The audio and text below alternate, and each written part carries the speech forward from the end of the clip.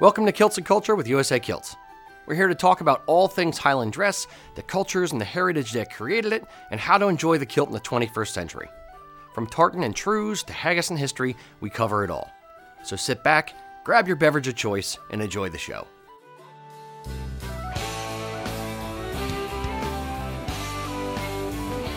Howdy, boys and girls. Welcome to Kilts and Culture. I'm Rocky. This is Eric. Yo. Today, special treat. As I move this into view, like it wasn't planned. Swing. I wonder how far it can go before it goes over. Do you really want to know? Whoa. Okay, good. No, let's Center say of gravity. Side view. Well, I'm holding glass Whoa. now, so That's not suggestive at all. Now, we've been laughing about this all week. yeah. It's It's something. it's a marketing something. effort. Yeah, it's absolutely a marketing effort. Marketing effort. I've never heard it called that before. So, anyway, yes, Johnny Walker swing. It's something. It's suggestive. Now, was this a gift? Yes. yeah. This was Jonathan King gave us this one. Thank you, Jonathan. Thank you for reminding me. So we are finally getting around to trying this one. It has marketing value-wise, it's pretty cool. It's got kind of like it's not Old English, but like Germanic looking. No, I call that old. That's kind of Old English. Yeah. Lettering on Yeah. it. Top is a nice little thistle thing. I will say they've they've committed the cardinal sin as far as I'm concerned. Not a cork. Yeah. How dare they? You know, scientifically, they've proven that actually screw caps are as effective as corks. I don't care. I just Okay. want a cork. Fine. It's fancier. Great. Yes. Great. So, we are going to... Don't do anything with tasting notes yet, Mr. Mac. But we are going Hold up there, Mac. pour these out. So, little Johnny Walker swing. Mr. Mac, I have yours. Little Johnny Walker swing goes something like this. Much, too much. I'll know. I won't know that until I try it. All right. Well, I'll try more. Oh. Does have a nice color. Ooh. I'll give it that. Grip your hand. Woo-woo. All right. Bottle kills me. It does. It's creepy on multiple levels. I know. My comment has been that the reason they made it rock like this on the table is because they couldn't figure out a way in the whiskey stores to display it like this. Or side to side. Or swinging, Swinging, yeah. that, because it's obviously supposed to be swinging. Yeah, Testicular. it's a, ha. What does the Scotsman wear under his kilt? Ha ha. Swinging bottle of swinging. Only Johnny Walker knows for sure. Don't ask how I found out. Fair point. All right. So now do we do tasting notes? Sure. What do we smell? Let's start off with. Let's us try it first. How does this swinging bottle smell? It's vinegar. No, it's like a locker room. like an old gym bag,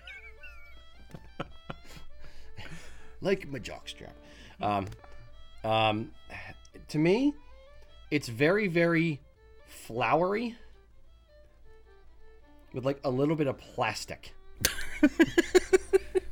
Just a piquant linoleum overtone, if you will. Exactly. Do you get the plastic, Mac? I do, but I'm also the witness is being led here as well. I have the notes in front of me, so Does it see it? That's why we have Johnny you Walker. get the notes. That's why we have him get the notes and we don't. So that, We've captured the essence of plastic. Now, I get a little bit of a maple. see, You call it floral. I call it maple. It reminds me a little bit of maple syrup. yeah, it's like a sweet, flowery kind of smell, Yeah. but with like the plastic. I don't know, like if you open a case of linoleum or something that has like plastic that's pungent plastic smell. Off gassing. Yeah, but it's like it's minor. It's just there. You know why? Plastic screw cap. Should always go with a cork. Should have been a cork. there's a longtime listener named Lucas who says it smells like Planet Fitness. Lovely. Fair. Ah, yes. Makers of fine purple and gold whiskey. All right, taste. Or do we Sláinte. want to have Matt give us the notes? All right. Is a complex and sophisticated with almost perfumed sweetness. Unquestionably soft and accessible, you're sure to notice the fanciful vanilla and sherry cask wood notes wafting through. Wafting. Wafting is wafting through. Is it oak casks or does No, it sherry This cask. is sherry. Sherry cask. Okay, I know, but it's That explains. Okay, I'll give them that. yeah. There was sort of the vanilla and sherry kind of explains the maple syrupy tone I was getting. Yeah.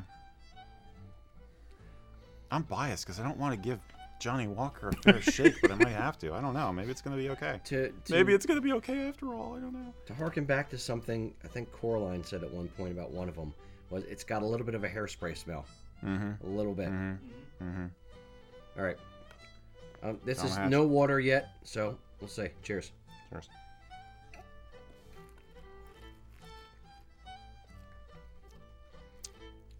Definitely feel the oak.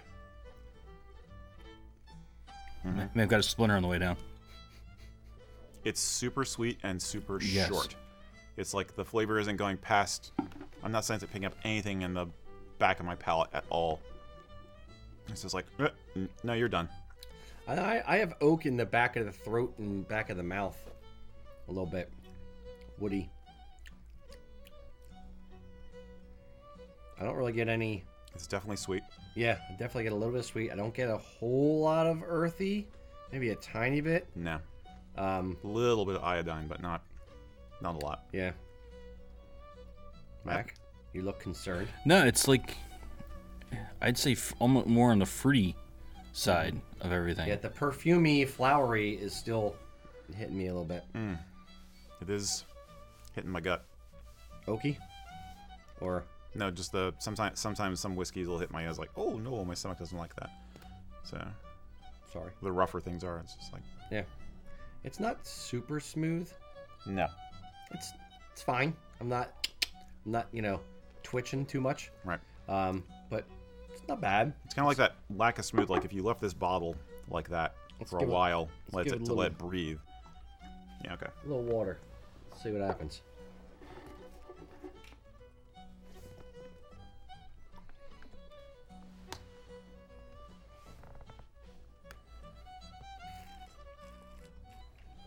If anyone out there has had it, let us know in the comments. Tell us if you've had swing or your experiences with swinging. No, don't. Don't put that in the comments. We'll get kicked off Facebook. What happens in the Highlands stays in the Highlands. I don't know. All right. It definitely mellowed a tiny bit with the water. It's not too bad. Yeah, it's fine. It's not amazing, but it's not bad. Yeah. Yeah. To quote our store manager Ian, it's fine. It's fine. It's fine. It's fine. It's fine. It's no Jack? avocado. It's fine. It's not the avocado of scotches, yeah, Right. or whiskeys. All right, Mr. Mack, what are taste? Give me the tasting notes on it. So, smooth and sweet, but its light freshness cloaks a deeper fruitiness with some smoke and restrained flavors lingering beyond. The finish is lengthy and rich, reverberating with sweetness. Reverberating. I almost spit it out over the deep fruitiness. I'm like, is it like closeted? Yeah. I don't know. Like I don't know. I almost like it better when I didn't put the water in it. No, Okay. I think the water helped a little bit. Yeah. But it's not. It's mostly just a. It mellowed it out a lot. Yeah. Yeah, it's got a caramelly, slightly mapley, like I said, flavor, which is the sherry coming Yeah. through. It's not as fruity to me as they're saying. I'm not digging on the No, The I'm whole not. I'm not getting fruity, fruity. or I like your caramel. Little bit of iodine, like I said. I like your tiny, caramel tiny analogy. I think the caramel is good. Again, I'm not really getting the fruity. A little bit of It is floralish. Yeah, it is not a Perfume, long but- finish. No, They lie. They lie. Johnny Walker lied to me. It's not a long finish at those all. sons of bitches. Yeah, it's just kind of like I said. It's just like, and it's gone. For me, at least. I don't think it's there and gone for me, but it's definitely not lingering for a long time. It's not hanging out and, playing with the tonsils. It's just kind of like, all right, see ya. Jump down the gullet. Right. So right. when you're swinging, you don't play with the tonsils. Got it. Exactly. Okay. This show's going all kinds of sideways. Especially when you're that deeply fruity. Yeah. It's something. All right. It's like a metronome for guys who are on a bender. I actually admire the bottle from it's like...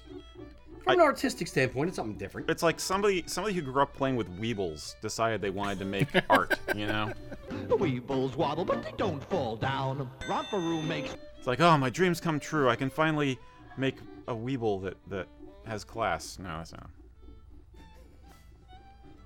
Does this mean that, weebles wobble and they don't fall down? Does this mean that if you drink too much of this... You won't fall down? You won't fall down? That would be a claim. That, my friends, would be an innovation. Would be genius, yeah. In alcohol. Yes. All right, Mr. Mac, score it 1 to 10. And if you want, just because you made the point, if you want to score it with and without water, you can do that. Give me the overall. Okay. I'm just gonna go overall. I'm going 1.8. Not my favorite by far. 1.8? Yeah, I'm gonna go 1.8. That's low. Like, dude. you would refuse this? If I wouldn't. I wouldn't say I wouldn't refuse it. I would still drink it. Obviously, I'm still drinking it, but it's not. It's kind of from everything else we've tasted before. This is just very. Okay. Blah. Like that. There's nothing. Let me interrupt real quick to make a point, based on what Mac just said. In case you're wondering, towards the end of this year, we are actually going to put together a compilation of all the tries we've done this year in 2021, and we're going to have a rundown of our from top score to bottom score, probably from worst score to top, with the top being the last one we list. But we're going to do a compilation video for New Year's of all the tries. So yeah. 1.8 is super low, though. That's really low. That's usually in the... That's like I would say Smokehead no. low. Yeah. Smokehead was higher than 1.8. Yes. Jesus. Yeah. This is smoking. Mac's over there coughing. Did Jason just put this in his smoker? I know. Where do we check that? I think Mac's getting more critical as he becomes more experienced. That's a fair point as well. It is your score. It is on the record. It is on the record. It is in. So let it be said. Done. All right, Mr. Eric, your score 1 to 10. What do you give this swill?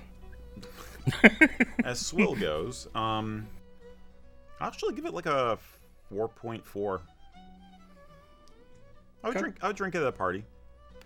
I would pour it over a fruitcake. I don't know. You bring out the deep fruity notes. Exactly. Of the deep fruit cake. Just rolling with that whole, it's one joke for the whole show. Exactly. I'd give it a 5.3.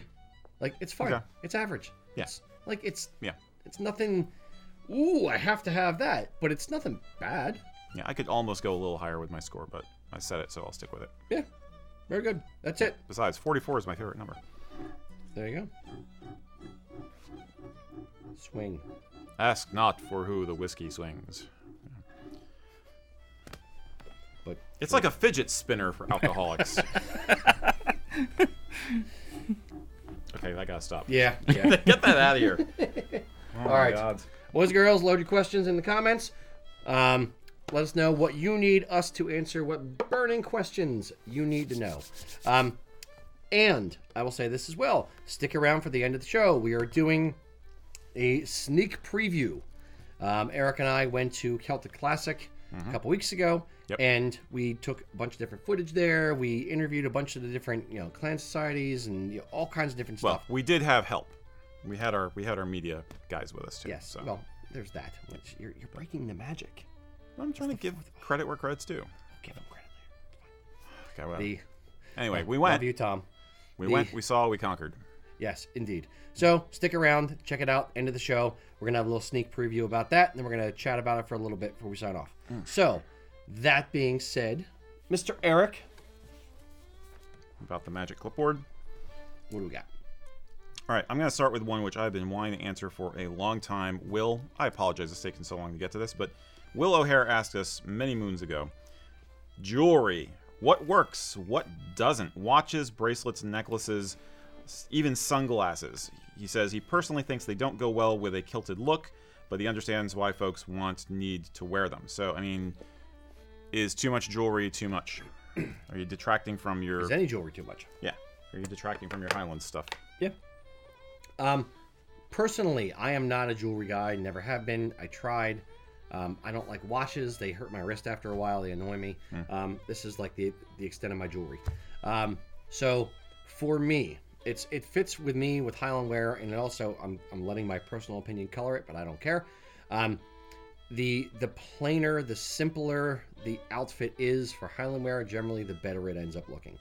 When people try to do too many things or go too over the top, it tends to detract from the overall look, and I will absolutely put jewelry in that category. If I have on full head-to-toe outfit, and then I want to have on a bracelet on one and a wristwatch on one, a bracelet on the other, and I have my gold chain hanging out, and have, my Super Bowl rings and, my earrings and all kinds of stuff, my gold teeth.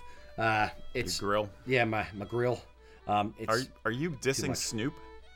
You've always liked Snoop Dogg's. Does he have a grill? I don't think he has. No, but he's got the knuckle duster ring in that photo that we always show of him. Yeah. He's got a lot of jewelry on. That's who he is. I'm not like, if Mr. T were to wear a kilt, I'm sure he would still wear his necklaces as well. And God knows I will not insult Mr. T to his face. Okay, that's our Photoshop. Exactly. For today. I pity the fool. Pity the fool doesn't wear my clan tie. For me personally, I poo-poo jewelry to a degree. Listen, Hannibal, I ain't going to no colliding. You ain't getting me in that fight. I ain't going that more. Hannibal? Ain't gonna get no plane, Hannibal. Ain't going to no colliding, Hannibal. I ain't going to no airport, Hannibal. I ain't gonna fly with that crazy fool Murdoch. See, if they had Mr. T, they would have won. That's fair. He would have scared him. Yep. Anyway, we digress. Obviously, I prefer some jewelry. I think it's the whole context thing for me. It's like, I think the more formal it is, or the more dignified the gathering is or the occasion is, the more you go with standard gentleman's traditional accepted jewelry. So cufflinks, watch chain, probably not much else. You know what I mean? But the more casual you go, the less of an issue I have with jewelry. I am a little more obsessive about mixing metals. So if you have a gold watch and you insist on wearing it with the with your Highland attire, especially if it's a formal evening thing, and you've got the silver cantle on your dress sporn and all that kind of stuff, I think it's going to look a little odd. It's going to be a little bit more blingy than I would like. Yeah. But I don't want to look like John Gotti in a kilt. I don't. It's like the wide open collar and the gold chains and a kilt. I'm not sure would look that great. No. It's kind of common sense. It really is. Everybody has their own style. Everybody has their own sense of what it constitutes good taste versus what is opulence. And sometimes opulence is something that you leverage to make a point. So if some guy wants to wear a lot of jewelry because he's trying to make a point somehow, then I could accept that. Like, I know a lot of guys who will wear a piece of spiritual jewelry. They'll have a signature piece or two. So, like that, that is meaningful to them, and they wear it with everything. So, I'm not going to say you shouldn't do that. But I do think that the more elegant you want to look, the more you tone it down. Yeah. It's kind of an inverse relationship. Yep. It's almost counterintuitive, but it just ends up looking better. What's the old rule? For I want to say for women getting dressed, like get dressed, put everything on you want, and then take a few things off. Something like that. It's like put on all the accessories you're thinking about, and then take away 2 of them or something like that. Yeah. That. I don't know anybody who actually does that, but I don't wear any jewelry, so like put them all on, take 2 off. Like I'd be down to my skivvies. Done. Very good. All right, Mr. Mac. Do we have anything from the YouTubes and the Facebooks and the Twitches? There's stuff coming in, so very good. Thank you, boys and girls. Good to know. So first one we have is Steven from YouTube asking, any tips on wearing or altering Fire EMS Class A coat to wear with a kilt?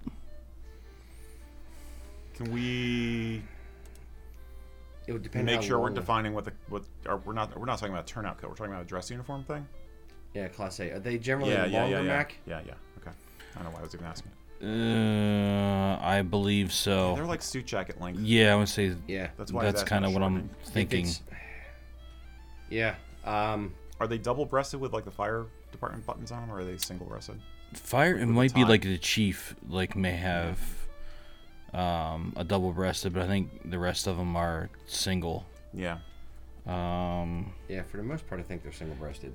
Well, in Dress. that case- He's saying dress uniform similar to a suit coat. Thank you. Yeah. So you could do it. I mean, we know people who have done DIY projects of shortening Saxon suit jackets to make them work with a kilt. You're going to run into the same problems that you would with one of those projects, namely the pockets. If the jacket has any kind of pockets, once you shorten the bottom hem of the jacket, your pocket flap's going to be like it's just a few inches above the bottom hem. It's going to look really weird. A few people can get away with it. It's not easy. I would almost rather you get an Argyle jacket in a color that is appropriate. You know, if it's not black, then the dark navy, and put firefighter themed buttons on it or something. I think that EMS. Yeah. EMS. Yeah, it's jacket conversions are weird. You need to be really talented to pull it off. That's my opinion. Yeah. I've seen a few that look fine. Yeah. But most look a bit dog's dinner. So if it's patch pockets and you can remove the pocket and move it up, Yeah, but it's not or gonna be. make a smaller pocket, then maybe you'll have a little bit more luck with that. But if it's not that, if it's a regular welt pocket or like a flap over top of a welt pocket, yeah. Yeah, no. it's the pockets. Less It's so. all it's all about those pockets. They look odd. Yeah. So close to the bottom hem once you cut it down. Yeah, and it's kind of mixing the streams. I'm personally not a big fan of it. If you can afford it, I'd rather have you get the right jacket for a kilt versus not. Yeah. What's up, Mac? Saying his has no pockets at all. No Oh. pockets at all. Well, how Then much maybe do they if it how much do worked, they yeah. cost? And do you have a tailor you trust? Yeah. Maybe you could get away with it. Would And you how say- expensive are they? Yeah, I have no idea. Yeah. Would you do the scalloped sleeve Yeah. front? Yeah. Scalp to allow to see this more in the front. Right. Yeah. Right. That would be the other thing. As opposed to doing a straight Yep. cut across the bottom. Exactly. A kilt cut jacket.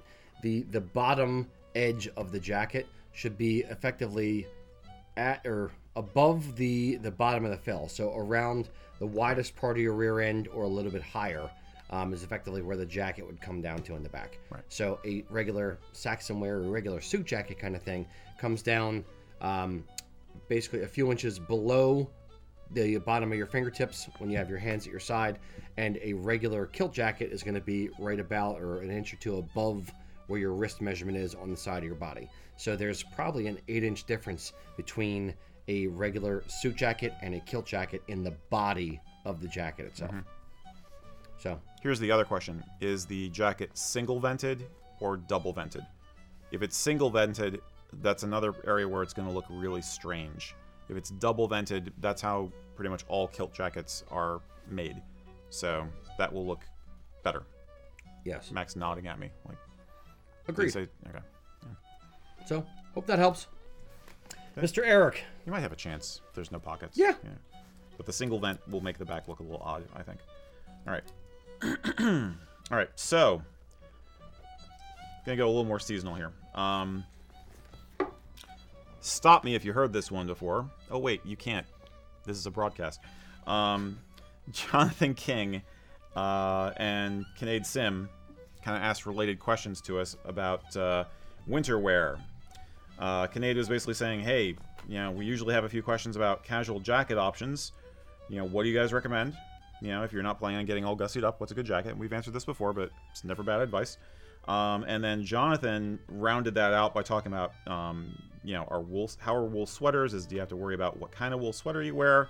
What jackets work with kilts, of course. And at the top end, how do we feel about Inverness capes? Is that a really good option because it's a very traditional jacket kind of a thing, or is it too much? What do we think about those pesky warmth layers? Yes, so we're going warmth layers, and Warmth we're going layer revival. Yes. Refresher. So, sweaters with a kilt. Sure. Sure. I'd say try not to get one that's too long or stretched out, because then it goes down too low or it covers up the front 3/4 of the sporran. When I'm wearing a sweater with a kilt, I tend to tuck it behind my sporran so I don't have to worry about it, covering up too much. And another fact, if I'm wearing a sweater with my kilt, I generally don't wear a belt because it's going to cover up the belt anyway, so you don't really need it. Would you agree with that? I would. We do have a percentage of people who follow the British military style of tucking the sweater in. And so you have the kilt and the belt on the outside. I don't think that looks good on most guys unless you are super well, tight in the abdomen, really skinny. Like us, if you have any kind, if you're got these 6-pack abs. I'm gonna rip the shirt off and show you. Now I don't recommend that look unless you really have a military bearing, basically. And then again, also, it's only going to work well if the sweater is like a traditional woolly pulley, military sweater where it's a very tight, very thin weave.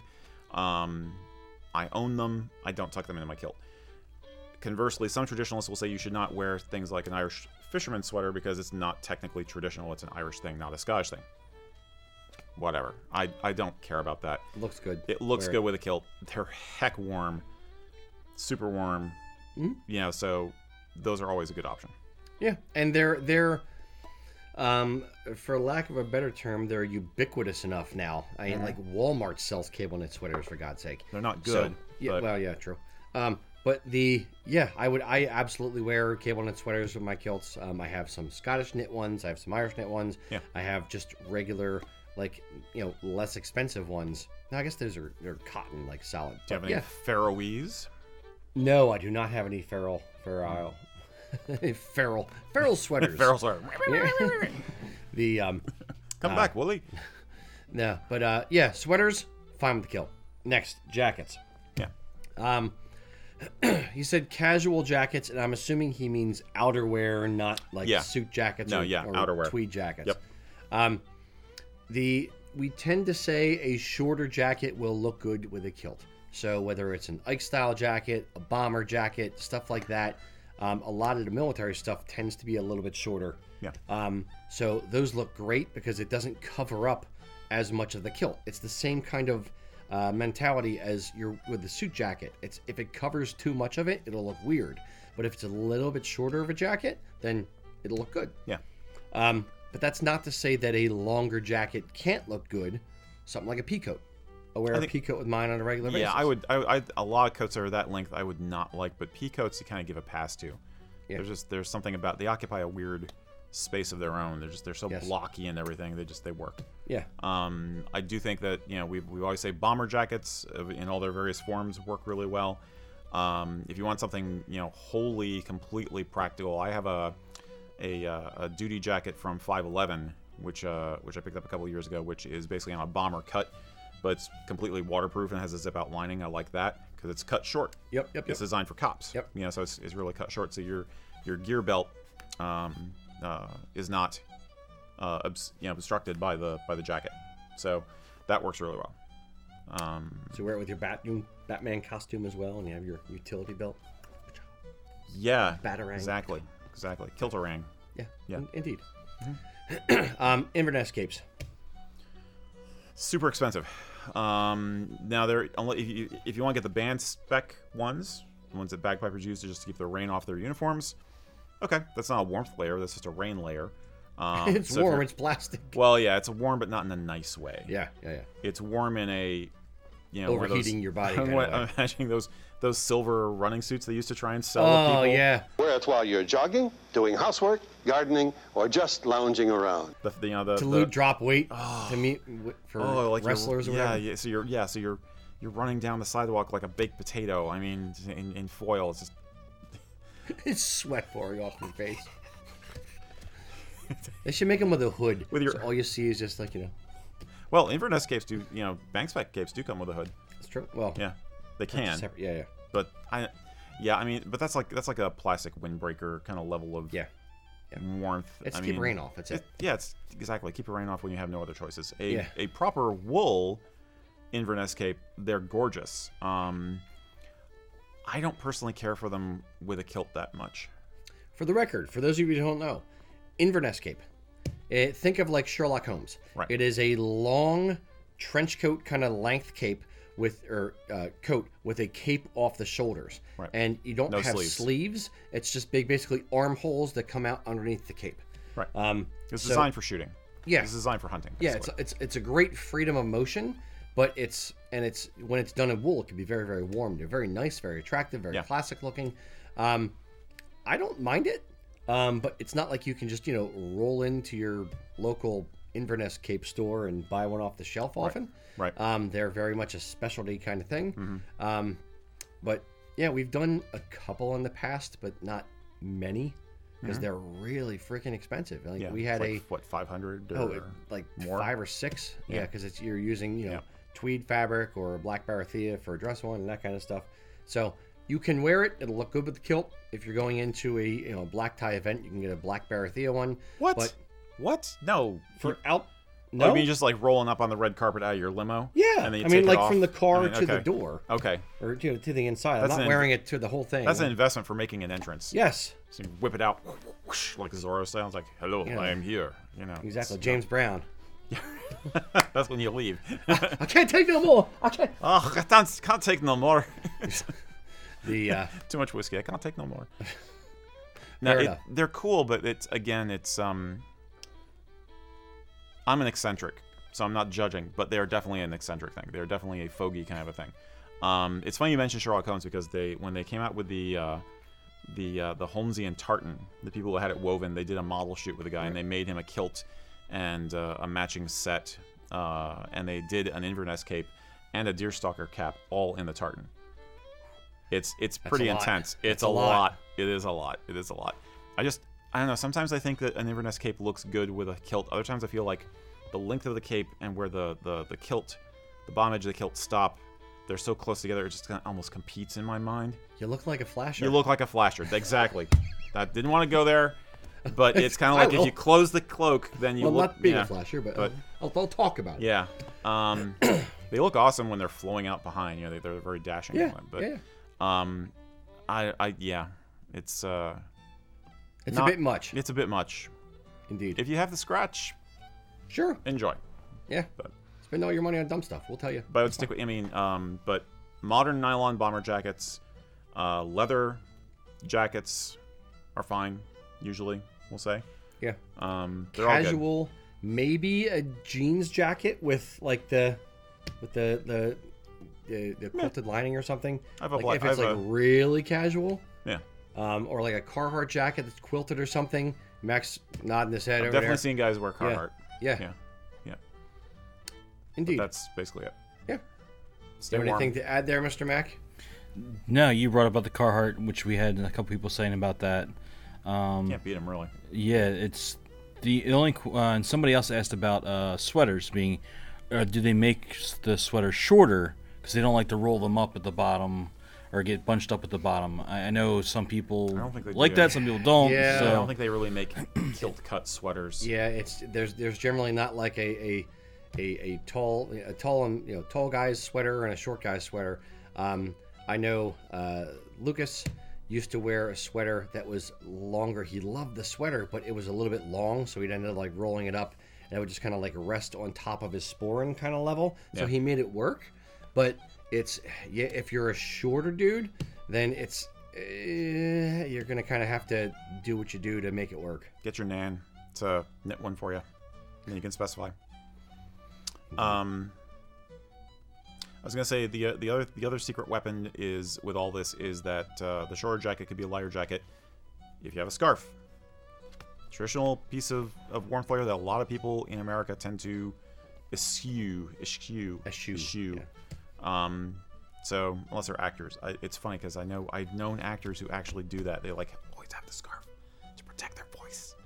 But no, a tartan scarf or even a generic pattern like tweedy, earthy tone kind of scarf gives you that extra little bit of warmth, and it looks pretty cool.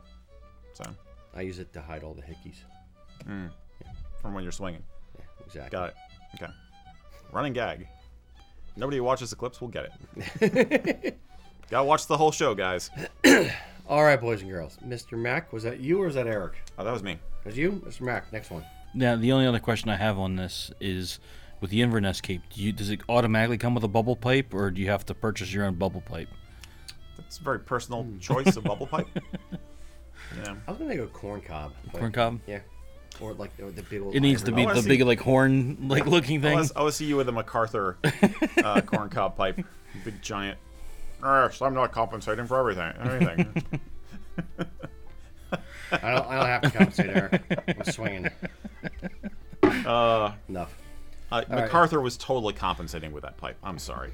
But... All right, Mr. Mac. Alrighty, so our friend from the West meaning the Cleveland area, Sean Smith. Hey, Sean. What's up? Would like to know, can tweed be custom designed like custom tartans? Yeah. That's how estate tweeds are developed. Originally, estate tweeds are... I'm not sure how they registered them, but to be honest, but they do keep a record of them. And each estate has a tweed, which is what they would outfit the gameskeepers and the gillies in. Yeah. So, yes, there is such a thing as custom tweeds. How you would acquire one and how much it would cost, I have no clue. I know they exist, but I'm not sure how you would acquire one being a person here in the States. Yeah, it's... There's no, like, tweed design program, so we'll start there. And if it's herringbone, I'm going through the issue that I have mentally with the tweeds. Like, yes, somebody has to design tweeds, so obviously something can be done. Mm-hmm. I have no idea what it would cost. The other issue becomes, outside of cost, becomes viewing it, because tweeds generally have a nice earthy feel and texture, visual texture to it. And the herringbone pattern, or the chevrons, if you will, they're like different colors mixed, so the warp and the weft can be different. So how could you look at it long distance? Yeah, so I don't know how to mock it up. I know Sean, and I know he's already planning it, and he's like, he already has his email open. Rocky, you need to have a tweet designer so I can go on there. I'm gonna buy 87 different. I know you, Sean. So the issue is going to become showing a visual representation of it before it is woven, without having to spend all the money to see if you like it or not. Yeah. Because a lot of times it's two different colors mixed. So yeah, it's an interesting concept. It is an interesting concept. Think about that. I think usually, again, estate tweeds are designed in a very personalized process. It's very much a bespoke kind of a thing, and so the person who's commissioning the tweed, they're probably choosing something they want based on samples they've already seen, saying, "Oh, I like the one they used over in Abernathy, and I like this one from this estate really well. Could you do something like that?" And then the tweed designer says, "Okay, sure," and they probably weave a sample or something like that. But you're talking about enough tweed to outfit the staff of a large gaming estate. Yeah. So Sean's talking about enough tweed to outfit himself. Yeah, which means the cost would go whoop, regardless. But yeah. So Sean, email me. I will happily take all of your money and learn at your expense. It'd be fun. And not to disparage Sean as a man of fashion and graceful persnicketyness, but how persnickety do you want to be? There are hundreds of really beautiful tweeds out there. I don't think it's hard to find one that you like, in my opinion, or even several. I mean, I own like 3 or 4 different tweeds. How many do you have in your collection? Yeah, enough. Yeah, just basically to go with the tartan, So yeah. It's not hard to find ones that you like. If you're interested in tweed, I think you can find something that will match whatever your particular tartan is or whatever your style is without too much trouble. Yeah, but there's a lot of tweeds, or tweeds don't necessarily go to match tartans, going beyond what we're talking about. They can. Yeah, they happen to more than most. Right. But there's a lot of them that are browns and grays and like greenish gray or greenish browns or yellowish brown, tan kind of colors. Hunting colors. Yeah. That go better for hunting or for estates than they do to match tartans. So if he's looking for something like that, or if the majority of them are that, but he's looking for something to match a kilt, then that may be why he's trying to do. This is something Sean like that. we're talking about. I am assuming that he is planning on figuring out the design of tweed he wants, and then ordering a tweed kilt, A tweed waistcoat, jacket, a tweed vest, jacket, enough for his hat, curtains. Yeah, hat. Inverness cloak. He's gonna do a sofa plus in it. fours. Yep. Yeah, and seat covers for his car. Yep. Which I'm pretty sure is a Jaguar. Right, Sean, you drive a Jag. And just put it on his walls, and bed cover. Just wrap himself up in it. Straight jacket. Exactly. Coffin liner. It's gonna get enough for everything. Yeah. Yeah. Indeed. Let us know, Sean. Hope that helps.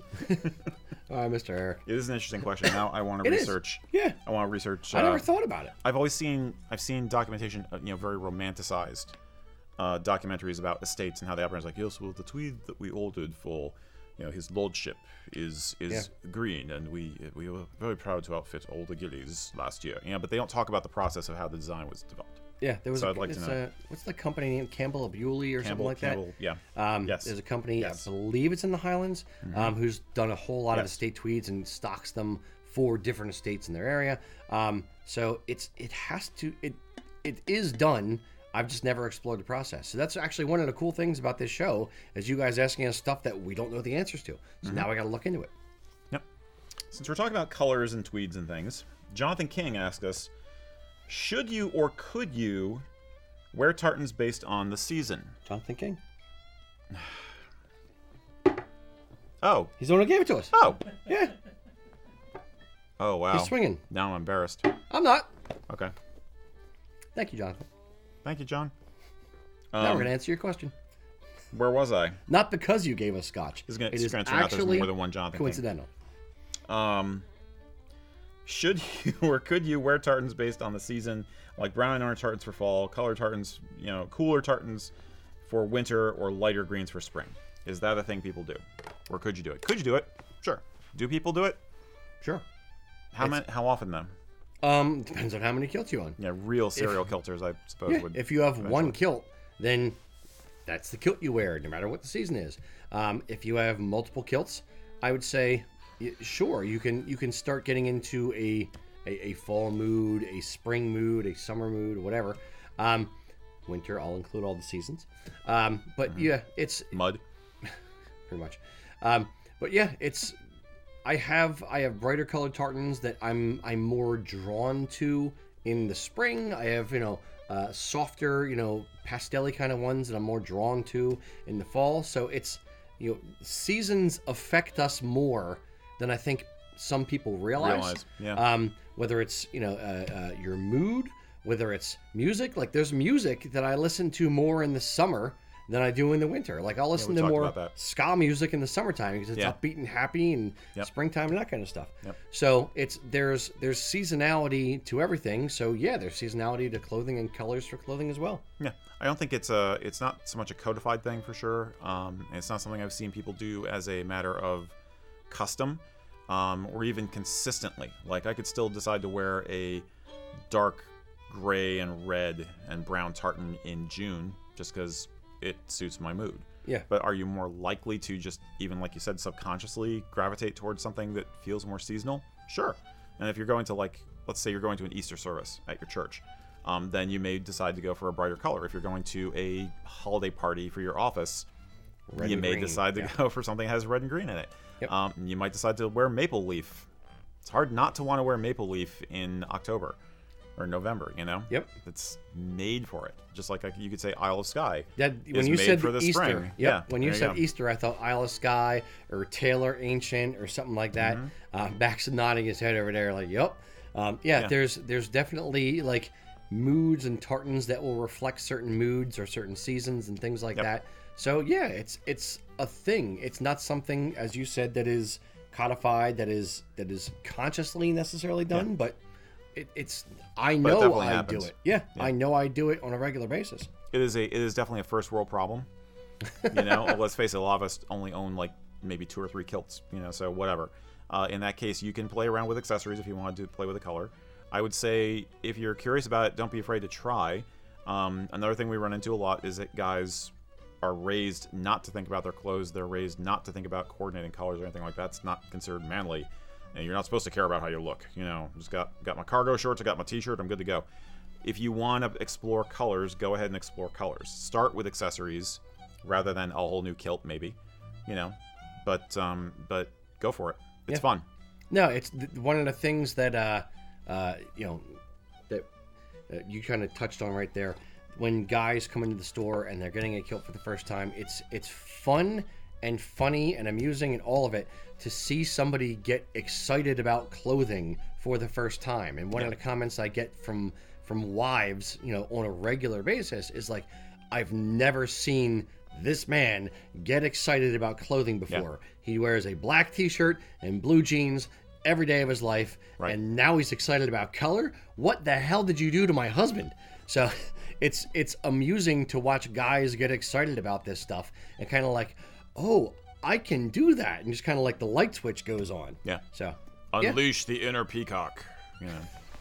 Unleash the peacock. It really, but it's yeah. I mean, I'm belaboring the point, but it's something that we've gotten away from to some degree in modern society and in Western society, whereas it is very traditional and very tribal to show your wealth, your power, your status, and your pride through fancy clothes.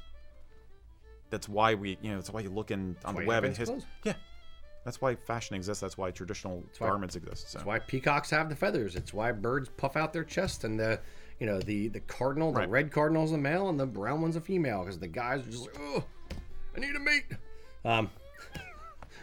But I'm waiting for Tom's gonna chop all these quotes into one Easter egg for the end of this show with a freaking swing bottle, and it's gonna be embarrassing as hell. I need a mate. Oh man. Heavens. Yes, indeed. I hope that answered the question, kind of. I think it did. But yeah, absolutely. Get out there, try it, do it, match your colors to the season, to your mood, to your hair. Sure. Who cares? To what your wife is wearing. Yeah. Yeah, have fun with it. Have fun. Exactly. It's why you're doing it. Life's too short. Life's too short not to. Indeed. Hopefully my life is long, but yes, life in general. Mr. Mac. I beat you to it. Mr. Mac. Well, one thing we haven't done yet is talked about the tartans we're all wearing. So what tartans are y'all wearing? So what do you have on back there behind the cameras today, Mr. Mac? I've got County Down on today. County Down. Mm-hmm. Indeed. Very fall. And it was a conscious decision or a subconscious decision? He's got the pumpkin shirt on, so it was ironed. Right, practicality wins out in the end. Okay. Indeed, Mr. Eric. I get that. I have the much admired, long sought after, no longer available Scruffy Wallace tartan. It's one of my favorites. Love this. Yes, and I have on the Shaw Ancient tartan. I just really like it. My wife has Shaw in her family lineage, so that's cool. Yeah, I like it. I like Shaw Ancient. Nice, I was plain, a little complex. A few colors interplay there, but not too bad. So anyhow, we're a little more matchy than usual today. Yes. With the buckles and we are the totes blues adorbs. and the black. Yeah. Totes adorbs. Yeah. The twinsies. Mm-hmm. I almost gothed out for the show because it's October, but I decided not to this morning. Get my little devil horns. Beep beep. Oh, we got those in Photoshop at least. You got them on the screen. Excellent. All right, Mr. Mac. All right, so we have Coffin M. James from Facebook asking thoughts on the overkilt. The overkilt. Yes. Can he elaborate on what he means by overkilt? I don't know. I was figuring that you guys knew what he was referring to. Well, my first thought is the kilt, the World War I kilt apron. That's where I was thinking of, like an apron. Yeah. Or a kilt cover. I know that there are kilt covers in plastic that some people have used to keep rain off, and I know there's I'm picturing like grandma's couch now, like the plastic cover. Right. Well, it's funny because if you look at like hiking rain skirts, there are these plastic bag things with tie strings. You can keep your bottom half of yourself dry. See, and it's basically a plastic skirt to go over your hiking shorts. Yeah, and when you do that, you end up sweating your butt off anyway. So you soak the clothes from the inside out. Yeah, your mileage may vary. Yeah, but I'm not sure what he means. Yeah. So other than that, to Mac's point, the only overkilt I can think of is actually a kilt apron, which was used by the troops during World War I to keep their kilts relatively unmarred by physical labor out in the field. And it's basically a canvas cover with a either it had a separate pocket or just a slit big pocket to go through. There was a pocket on the front. It wasn't canvas. It was actually a cotton. Oh, sorry. What was it? It was a cotton. It was like a cotton or a light linen. Yeah. Okay. Yep. There you go. from the reenactor's had a mouth. couple pleats like real shallow. Oh, they're real shallow, real wide, yeah. Real shallow, real wide pleats in the back, and it was just basically it wrapped around the kilt kind of like a bath towel, and then tied with like 2 or 3 ties. Three down ties the on right-hand the side. side. Yep. Yep. And it had a big old pocket in the front, like sort of like not triangular, but like square with a triangle on the bottom. It was like an acorn shape. Yeah. Now, if you're interested in that kind of stuff, let us know in the comments. We are we've been meaning to do a show, with Mac, going over the various parts of a World War I kilted uniform. We just have not been able to do it because we've been swamped with other projects this year. Yeah, everything. Kilts. But let us know if you're interested. A little bit. Little, you know. But if he can elaborate on what he means by a kilt cover, maybe we can be more helpful. But Indeed. Yeah. All right. In the Mr. meantime, Eric, do another one. all right. I'm gonna do this. I'm just gonna have a little fun with this now. Crazy. Get crazy. You ready? Get crazy. All right. Let him swing, Eric. We've had I'm gonna ignore that. We've had a few people ask us about seasonal questions, seeing as Halloween's coming up. But the one I found the most amusing was Doogie Doug, who said, hypothetically, if the Headless Horseman were going for a traditional look, where would he put his cap badge? He's got no head, therefore no hat, therefore catastrophic wardrobe fail. Also, would he wear ghillies or simply brogued riding boots? Should he wear fly plaid with a Jacobite shirt? Could he draw a smiley face on a haggis and fasten that on top as a temporary head so he could wear his cap badge? How would you... Kilted Headless Horseman.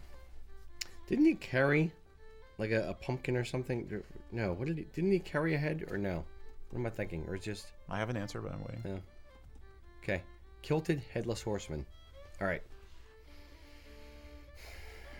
Where would he put his cap badge? I like the idea of the haggis on the head. Haggis with a face drawn on it. Indeed. Indeed. But then he wouldn't be the Headless Horseman. He'd be the Haggis Horseman. Throwing flaming haggises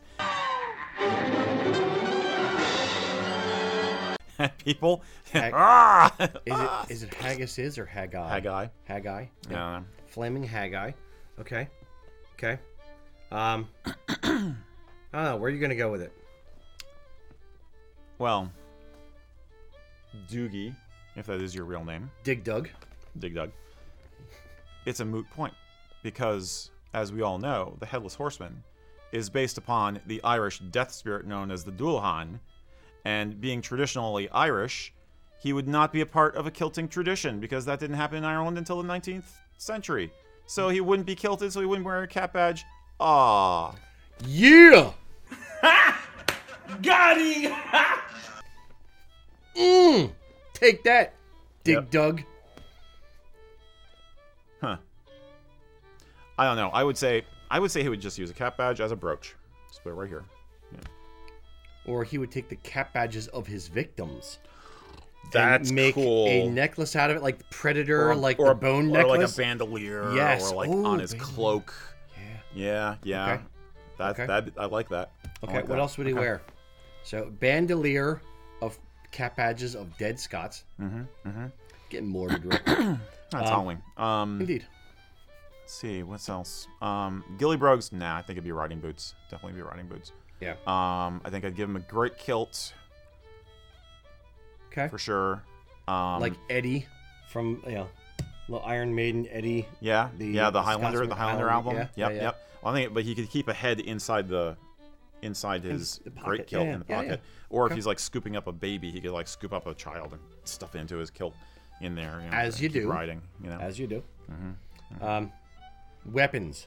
I was just going there. I would recommend a Lochaber axe rather than a broadsword, because a broadsword is not really a saber. It's not really a mounted man's weapon. It's a footman's. Yeah, I was gonna say he's on a horse. so you Lochaber gotta axe have isn't something either, that's- but the idea of this Yeah. giant guy on a horse with a Lochaber axe just coming in and scything you down, or Okay. hooking you and dragging you behind the horse with a Lochaber axe hook. That'd be pretty BA. See, I was gonna go back to like Satchel of Flaming Haggis or Haggai. That's the weapon of choice. Okay. Exploding Okay. Flaming Haggai. There you go. Okay. Yeah. I like that. I like that. Okay. Fly blade, like attached at both shoulders to make it a cape. And flying out the back. It's not a very scary noise. Yes, that's You the might cape. wanna work That's on the that. cape noise. I'm trying to work whiskey into it somehow. We could have done your old BS story of the fly plate as a weapon. that? Yes. Oh, exactly. Yeah. Used as the whip with Yeah. the plate brooch on the end. Yes, to that was crack the people. my original BS story was Not true at all. yeah, the fly blade was actually a convention, not convention. It was a field alteration of a great kilt used by Highland troops that they could basically take the fly blade off, and they had these very heavy brooches at the time, and they would sometimes pack the end of the fly blade with rocks, and they would swing it and use it as a whip, like a cudgel kind of a weapon, like a giant blackjack. Alternately, the other thing they would do is you would take the severed heads of your enemies that you killed and wrap them up in the fly blade, so it was like a bag for carrying heads home. And that is and that is exactly why you have red in so many traditional old tartans, because it basically the blood just soaked into the wool, and so naturally dyed all the tartan red, and that's where red tartans really came from. He got way too excited about that answer way too quickly. Yeah, that's what I do. Indeed. Okay. For those who haven't seen it yet, we did do a video. I think it was last week I aired it. First of the month we aired it on Irish fey creatures, and the Doulahan was one of the ones in there. So it's my Nice. personal favorite. I love the Doulahan. Yeah, there's a lot of really, really cool Celtic and Irish and Scottish monsters and all that kind of spooks stuff. and boggins Yes. and all that good stuff. Ooh. Yep. Indeed. All right, Mr. Mack. All right. So the overkill. Oh, We back to that, eh? think the people at home. No. Have, I know. No. You know where we're going. Oh, it just hit me like a ton of bricks. He doesn't mean the boxer kilt, does he? No. He means Okay. overalls Yes. with a kilt. Oh, So like the Rocky just hit him. little girl's jumper. was this dude trolling kilt us the form. whole time, and I took it seriously? Yes. I got Yes. totally pwned. Indeed. I think he's Damn. he wanted to see my vitriol and anger a la the half kilt Okay. Okay. with the All right. overkill. Point to you, sir. Yes. So for those who have no idea what the hell I'm talking about, congratulations. I'm sorry I'm about to put this vision in your brain. The overkilt was, I don't even know who made it. Did somebody say who made it? Damn near killed him. Damn near killed him. Okay. Of course. They made a thing, and I use the term thing even loosely, where it was a kilt meets overalls meets White Hot Death. Yeah. So wait. You're saying it's like a kilt with like a bib and straps? Yes. Yup. So it's basically a jumper. Yep. It is a little 5-year-old girl's jumper dress. I know it's Yep. gonna be hard to see, Eric, but Oh. Oh, that's Is it for carpenters? Is it like for working guys? potentially. for guys who It's got don't like want to pockets meet for rulers and.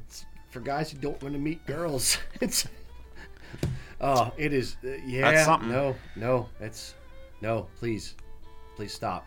I would sooner wear the hybrid kilt and lederhosen we came up with last month than that. It's not far. It's not all. Not far off. Exactly. Not Yeah. far off.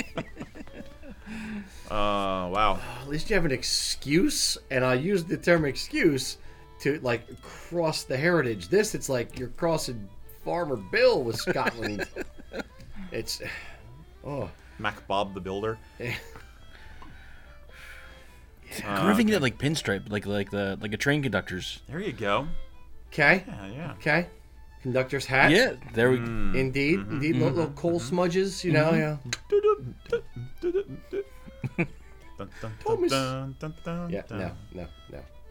Yeah. No. Please stop. Please stop screwing things up. Not everything. Just because you can think it doesn't mean it should Right. exist. Yeah. They were Just because too busy. you can do a thing Yeah, they doesn't were- mean you should. They were too busy wondering could they do a thing to stop and ask. David Tate is saying Farmer Bill has heritage too. Yep. And if my grandmother had wheels, she'd be a wagon. No. Quoting Scotty No. there. All right. Well, we'll move on from that. So Please. we'll get ready for the. He won that round. We're gonna get ready for the Hey,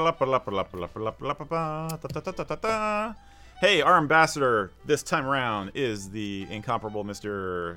Scott Sanders. In 2019, Scott became one of our moderators on our Kilts and Culture Facebook group.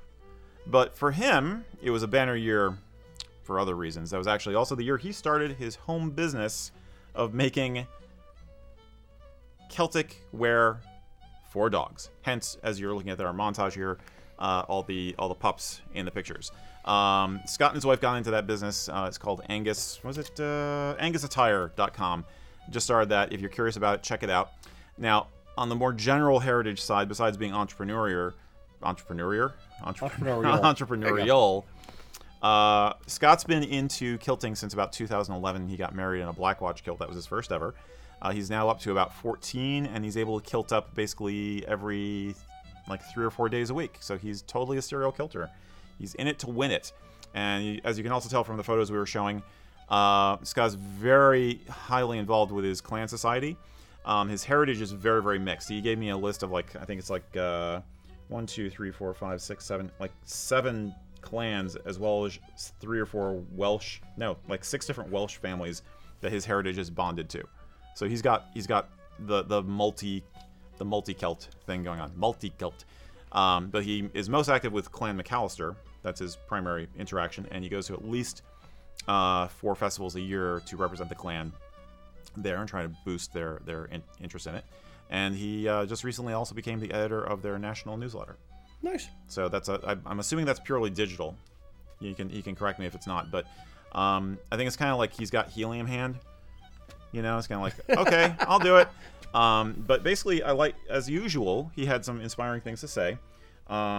He expressed to me the fact that his heritage became much more important to him after his parents passed away, because it's given him this sense of connection to them, to his grandparents, and then all the way back, basically to, as far as his family line goes, and just how enriching that is. And he loves kilts, and he loves what he does with the clan, because it's a chance for him to teach people about Celtic culture in general, about their own heritage, and to share a piece of himself, basically his family history, his personal story. And he loves kilts because it combines all of that into one single garment. You have the confidence, you have the family heritage, you have the personal style, all that in one thing. His advice for newbies is give yourself the opportunity to experience the freedom of expressing your heritage, your family, and your confidence, and yourself all at once. The good vibes far outnumber the bad. And in the very short time, you will become confident and will walk with pride. And he says it's all about family. Yep. So absolutely. So great guy. Sláinte. Yep. No, Scott's a great guy. When we needed a moderator for the Kilts and Culture group, he was one of those even-handed, very, very level-headed, very nice, very positive type of guys. So he's, thankfully one of our mods. He's a very nice individual. Love him to death, Mr. Scott.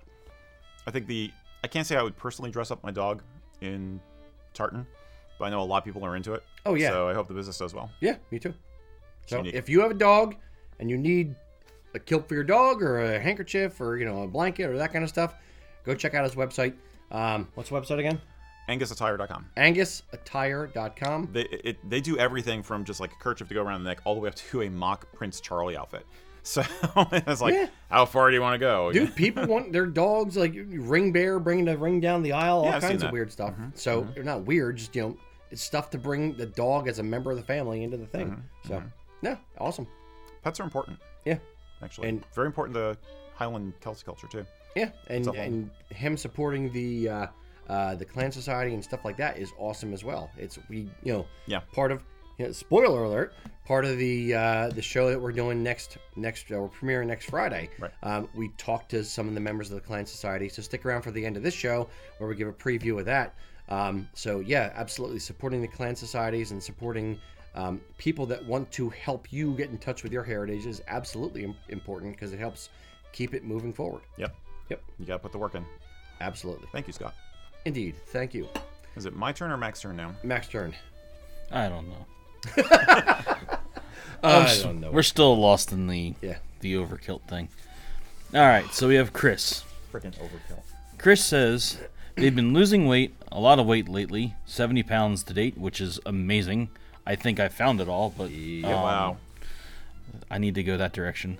Anyway, and the kilts he currently he's purchased about 15, 20 pounds ago. They are starting to get a little loose, even with a belt. Is there a quick and easy way to alter them to make them fit better? Sure. To alter a kilt, the quick and dirty way to do it. Depending on how many inches you've lost and what the way I describe it best is the percentage of the kilt that you have lost. If you are a, let's say, 60-inch waist and you lose 8 inches and you're down to 52-inch waist, you can move the straps and buckles and they'll still be kind of proportionate. If you are 38 and you go down to a 30, it's more like it's time for a new kilt. Right. So it depends on what the percentage is. I haven't exactly worked it out in the numbers, but yeah.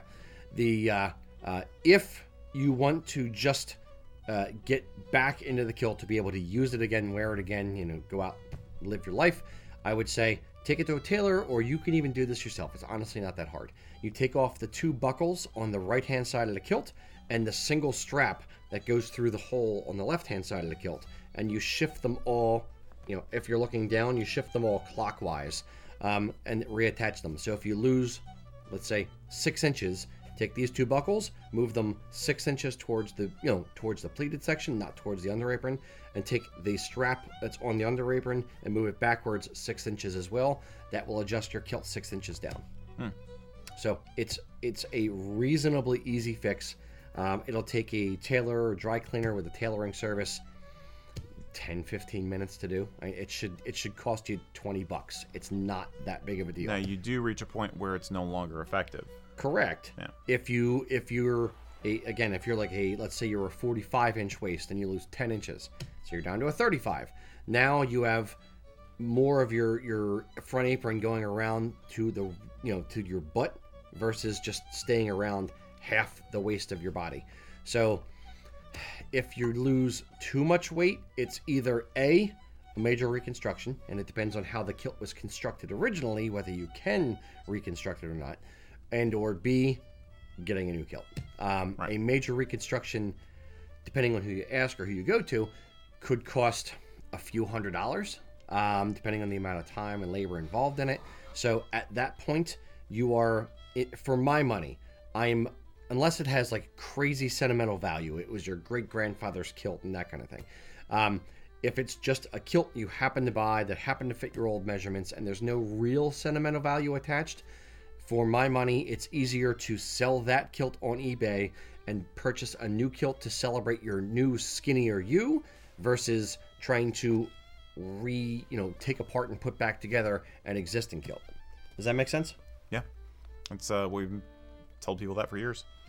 But it is definitely a measure twice, cut once kind of a thing. I mean, it's a buckle move, so if you do mess it up, it's not hard to refix. Yeah, but you just put them back on. Wrap the kilt around yourself in chalk with a piece of chalk, or even tape, where the straps are finally ending up, and then you can see easily where to move the buckle to. Yeah. So, yeah. It's not that hard. Now, would you say that's a case also where a person could decide to dispense with using the hip strap? Sure. It's personal preference, I guess, but yeah. You can take the hip strap off. You can take the hip buckle off. It's more of an appearance thing than too much of a functionality thing when it actually comes to closing the kilt and making it fit on your body. Most people expect it to be there, which is why it's there on most kilts. But it's not something that needs to be. Would that help with the fit if you're going to lose weight? Sure, to some degree. And you may still have to move a belt loop or something, but it helps disguise the fact that you've moved things, right? Because your top strap is generally covered up with a belt. So yeah, indeed. Yep. Good luck with it. Yeah, it's not that tough. Don't worry if you take it to a tailor, or don't worry about taking it to a tailor because it's not a major thing that they're going to screw up. As long as they can use a seam ripper, then they're fine. Cool. Indeed. All right, Mr. Eric. My turn? Yep. Okay. All right, we're veering into culture a little bit here. Be warned. I think this one will actually generate some interesting discussion in the comments, too. Jeff Fawcett, a while ago, and we saved this question until now because it's closer year-wise. To the holidays. With the holidays coming up, he asked, how can you incorporate Highland traditions, both modern or ancient, into your holiday celebrations? He says, my family is a mix of Norse heathen, agnostic, and Christian. Currently, we do a Yule log, and we do straw goats, and we do a Christmas tree. He's wondering what other kinds of things can he do to Celtic up his holidays. We'll break this into wearing and then, decorating. Oh, it's all about clothes for you, isn't it? Okay. I'm a clothes horse. Okay. I'm a culture horse. Exactly. The for the family event and that kind of thing. Well, the clothes one's going to be quick. Wear something that's holiday colored. Done. With LED lights? Exactly. You remember the time Ugly we did those Christmas sweaters? sweater. Yep. We did the ugly Christmas sweaters. I had one that actually lit up. We review shortbread. Ho, ho, ho! We wore it on the show. We're gonna do that. It's again. horrible. Yes, Yeah. indeed. It's pretty horrible. I still love it. I only have one though. I got my Flyers one. That's it. Anyway. Yeah, that's kind of Sorry. cool. So for around the house, what do we do for Celtic holiday season? I was going to talk about customs and tradition, so why don't you talk about decoration? Because I think I know where you want to go with it. So why don't you lead off with some decorations? All right. I'll dovetail on it. Well, I'm going to focus on tree and food settings. Right. So, tree. One, you can do tartan tree skirt. You can do tartan Christmas stockings over the, on the mantle or hanging from the mantle. You can do tartan bows hanging from the tree. They sell those at, a lot of the CVS and that kind of stuff around the holidays. I've seen people take long, skinny strips of tartan and wrap it around the tree like garland. So that's something you could potentially do. You could add some Celtic ornaments to the tree. Thomas the Tank Engine is British, so maybe a little Thomas the Tank Engine going around the bottom. Yeah. I just love the theme. Yeah, I'm trying to think of anything else tree related. Those are the only ones that kind of jumped out to me. Okay. Should I jump in? Are you jumping out? So I'll jump in. Are you going tree or are you going completely different? I would go tree and then go completely different. So. Okay, let's do tree, then we'll do table. Okay. Table? Yes, don't ruin it. Okay. All right. Okay. If you want, basically, a Christmas tree is originally a Yule tree. It is originally a pre-Christian thing. The custom came over to the British Isles in the Victorian era. It was originally German. So there's really technically nothing Celtic about a Christmas tree, which means you can do whatever the hell you want. The tree is a symbol of life. It's a symbol of renewal. It has other symbology based on what spiritual thing you're talking about. My thinking is to Celtic it up, go with more natural ingredients. This is also, from a pagan perspective, it's also good for that. But from a Celtic standpoint, the tartan is good. I would suggest for the Christians in your family, they might appreciate using something like Bridget's crosses, which are technically a decoration and a craft for St. Bridget's Day, but there's no reason you can't use them for a holiday decoration other times of the year too. They're beautiful, they're rustic, they have a very wholesome feel to them, and you can make them at home. So you have a family activity, you can work into that too, and you can make them into Christmas tree / Yule tree ornaments. So that's my first suggestion as far as the tree is concerned. I was also now you got me thinking you want more nature kind of thing, less tartan. It's always nature as far as I'm concerned, but fair. Yeah. Sprigs of heather kind of in the tree to give it a color, a little bit of purple, Get that purple little feel going on there. Yep. Get a little, exactly. Yep. Now, table. Table runner in tartan. So I'm going back to product / tartan stuff. Table runner, because it's a great visual representation of it. Table runner, napkins, tablecloths, maybe a little centerpiece of flowers with thistle or heather and that kind of stuff in it. I'm trying to think of anything else table or food related outside of the food, but dining related. Yeah, I'm not going to talk about food so much because we actually have a video on food planned. So we'll talk about that in about a month. Okay. Go ahead. Anything else around the table? This is food related, but it's not something I talk about in the food video, which is about Celtic comfort foods you can incorporate into the holidays. But very traditional food for the Yuletide is ham. The reason it's ham is because it goes back to eating boar in the Middle Ages. and you have the tradition of the boar's head, which was a profile. It was like a status symbol food. If you were wealthy enough, if you were a lord in the Middle Ages, then you would have gone hunting for a boar, and you feed the boar, have it roasted for the company, and the head was presented to you as the trophy, as a trophy piece. So actually, ham or pork product is very traditional. It also goes back to the pre-Christian roots because you slaughtered the hogs in the fall, and you often did it in a sacrificial way. So having a pig as food was a way of celebrating your success, celebrating the fact that your farm was healthy, that your family was healthy. So that's a very traditional thing to do. Now, do you eat the head? No, you could eat some meat off of it, but basically you would decorate it and. Okay. So I would say have ham but really gussy it up, make it beautiful. I think presentation is important for this kind of stuff. Okay. The other thing that goes with the table and everything else is fire. As a lot of you probably already know, Halloween or Samhain is a fire festival, so lighting things on fire is huge.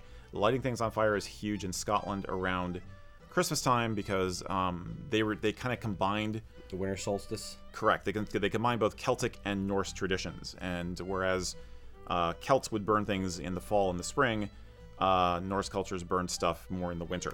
And so that's why if you look at Hogmanay, you have fireworks and you have all these fire festivals in various forms throughout Scotland. So the Yule log is absolutely a tradition that applies to both pagan and Christian sides. One thing you can do with the Yule log is to people I know will write wishes for the new year on slips of paper and then tie them into a ribbon which is wrapped around the log. Could be a tartan ribbon. And then when you burn the log, you're just basically watching the wishes and the log burn, and it just feels good. It feels like a sense of closure and also hope for the future. So what's the big fire? Lots of fire. What's the big fire festival up in Orkney? Is it Uphelja, which is not related to the holidays. It comes later. Yeah. A lot of people think it's a Christmas, New Year's thing, but it actually comes later. When is it? It's sometime in January. Okay. Yeah. Yeah, that's crazy. They swing a bunch of fireballs around and run. Well, the fireballs that's a one in this one town. I forget the name in Scotland where they march down the street, swinging these balls of fire on chains above their heads. As you do. So basically, the whole thing about the holidays is to remember that you're surviving the winter, you're prepared to survive the winter, and to celebrate the fact that the family is healthy. So fire is important, comfort food is important, good drinks are important. Always. Fruitcake. There's a lot of Celtic and Scottish, Irish and Scottish traditions of fruitcake-like foods. Again, it'll be in that video we're talking about. Make it yourself. It will be good. Trust me. Do not think that fruitcake is bad because of store-bought American fruitcakes. They are freaking delicious, especially if you soak them in brandy or rum for 3 months before you eat them. That is a fantastic, very traditional food to have for the holidays, whether you're being Scottish or Irish or something in between. So I could go on and on about this. There's a lot you can do. Yeah. And there's a lot of the traditions are definitely commingled. So your family, regardless of the mix of the spiritual outlooks, there's a lot of stuff you can all share at the same time because they've kind of, through wanton usage, have become a thing. Yeah, and it's fun, religious as well as ethnic backgrounds. Whether my wife being Polish and Scottish and my German, and mixing all of those types of foods together. Food is kind of the common denominator with all different ethnicities and stuff. But mixing all of it together, that's the beauty of America, is being able to have all these different tastes of all these different cultures and kind of throw it all together and be like, ooh, that's really cool from that one, and that's really cool from that one. And, ooh, I never tasted this before. That one's awesome. So. Yep. I think any activity where you're bringing the family together is good.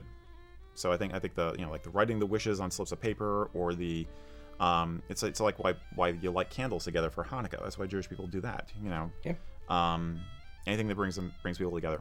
So. I would say anything with food and alcohol is just as important, if not more. Yep. And there's guising traditions, which are both Samhain and Yuletide, depending on what part of the world you're in.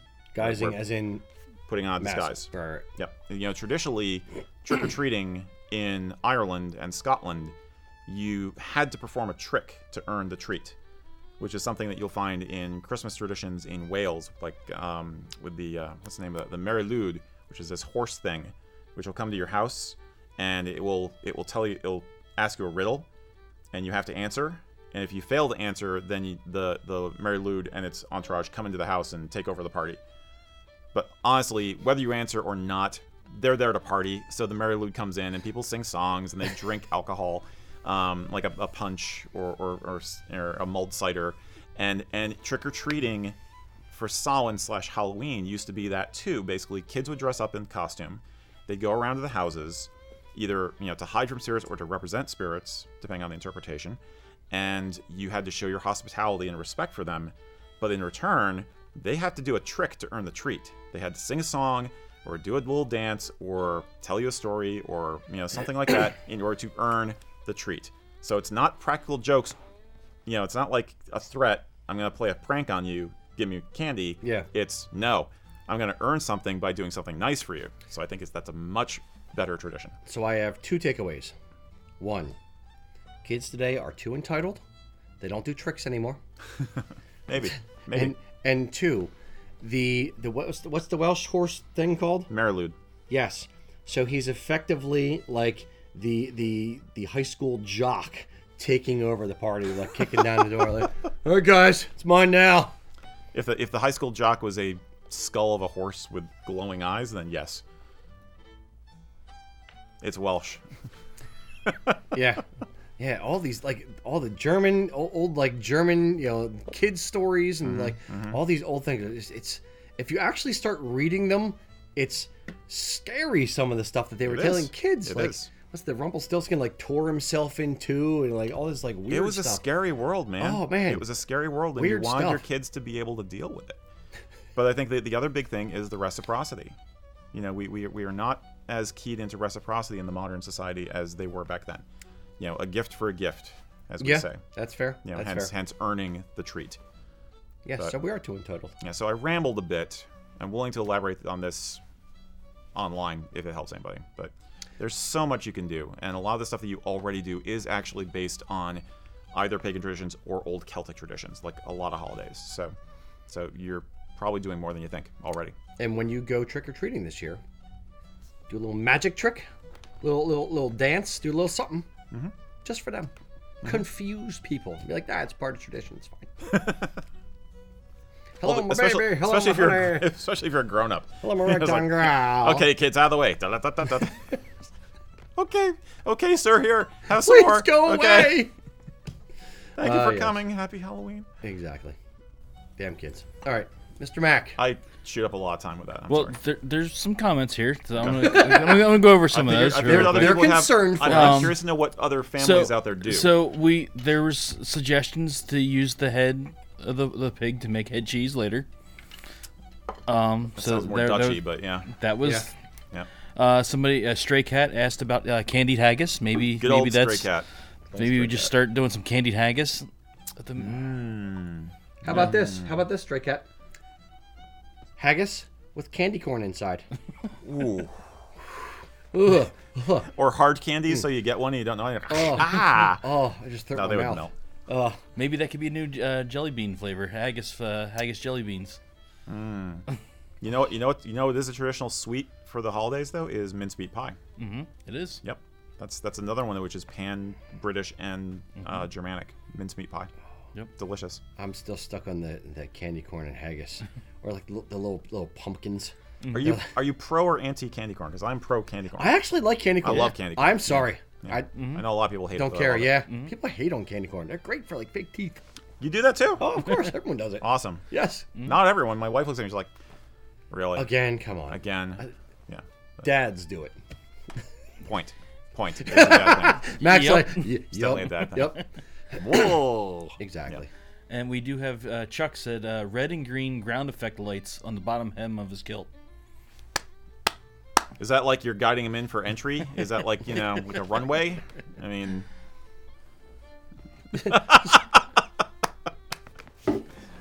There are kilted Santas. Ooh.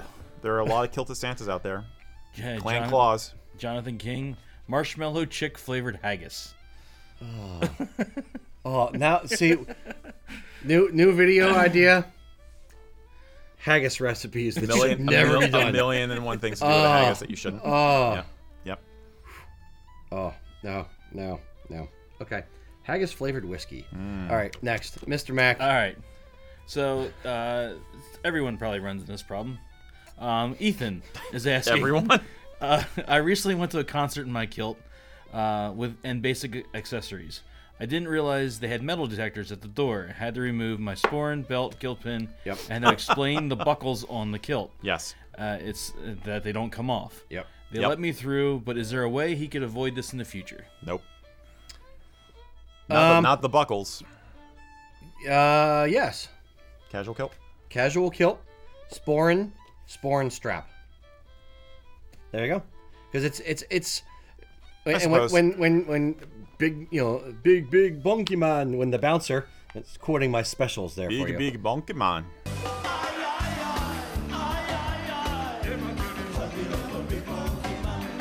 The specials. Come I know. on. Yes, okay. I know.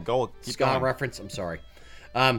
When the bouncer comes up and says, he gives you a little wand up and down the back, and he's like, "What the hell are you wearing in front there?" It's my purse. It's my handbag. It's where I keep my stuff. And as long as you're, there's nothing in there that shouldn't be in there, and you don't have any metal in there, if you wear a sporran strap, which is the leather bit versus a sporran chain, that may allow you to slip through without, catching too much guff.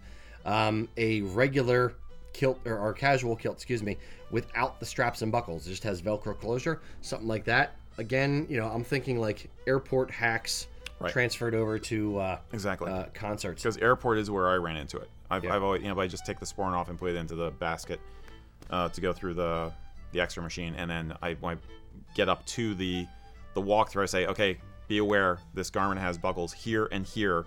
They're going to set off the machine. And that's usually all it takes. I mean, as long as you're rehearsed in the spiel, you can usually get through okay. I've never had it happen in a concert, but it may be because concerts I go to, people are wearing so much metal on their person already that the bouncers are used to, that's obviously part of the outfit. That's part of the costume, whatever. Okay. Yeah. I've had my bag checked all the time.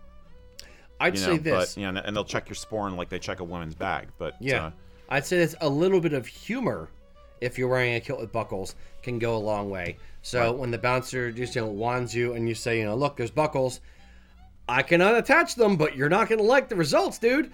Something to that effect. Generally, they're just kind of like, okay, fine, go ahead. Yeah. Yeah. It's not generally too much of a problem. It really depends on the bouncer. Yeah. And if he's got a problem with it, ask him to, don't be a Karen, but ask him, hey, look, this doesn't come unattached. This is my clothing. If you have an issue, can you bring the manager over and have him wand me and talk me through it? So. Right. I think it's not too hard if they're rational. It's not too hard to help them realize that you're not sketchy.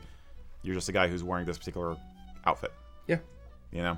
I mean, they're looking for shivs. They're looking for weird stuff.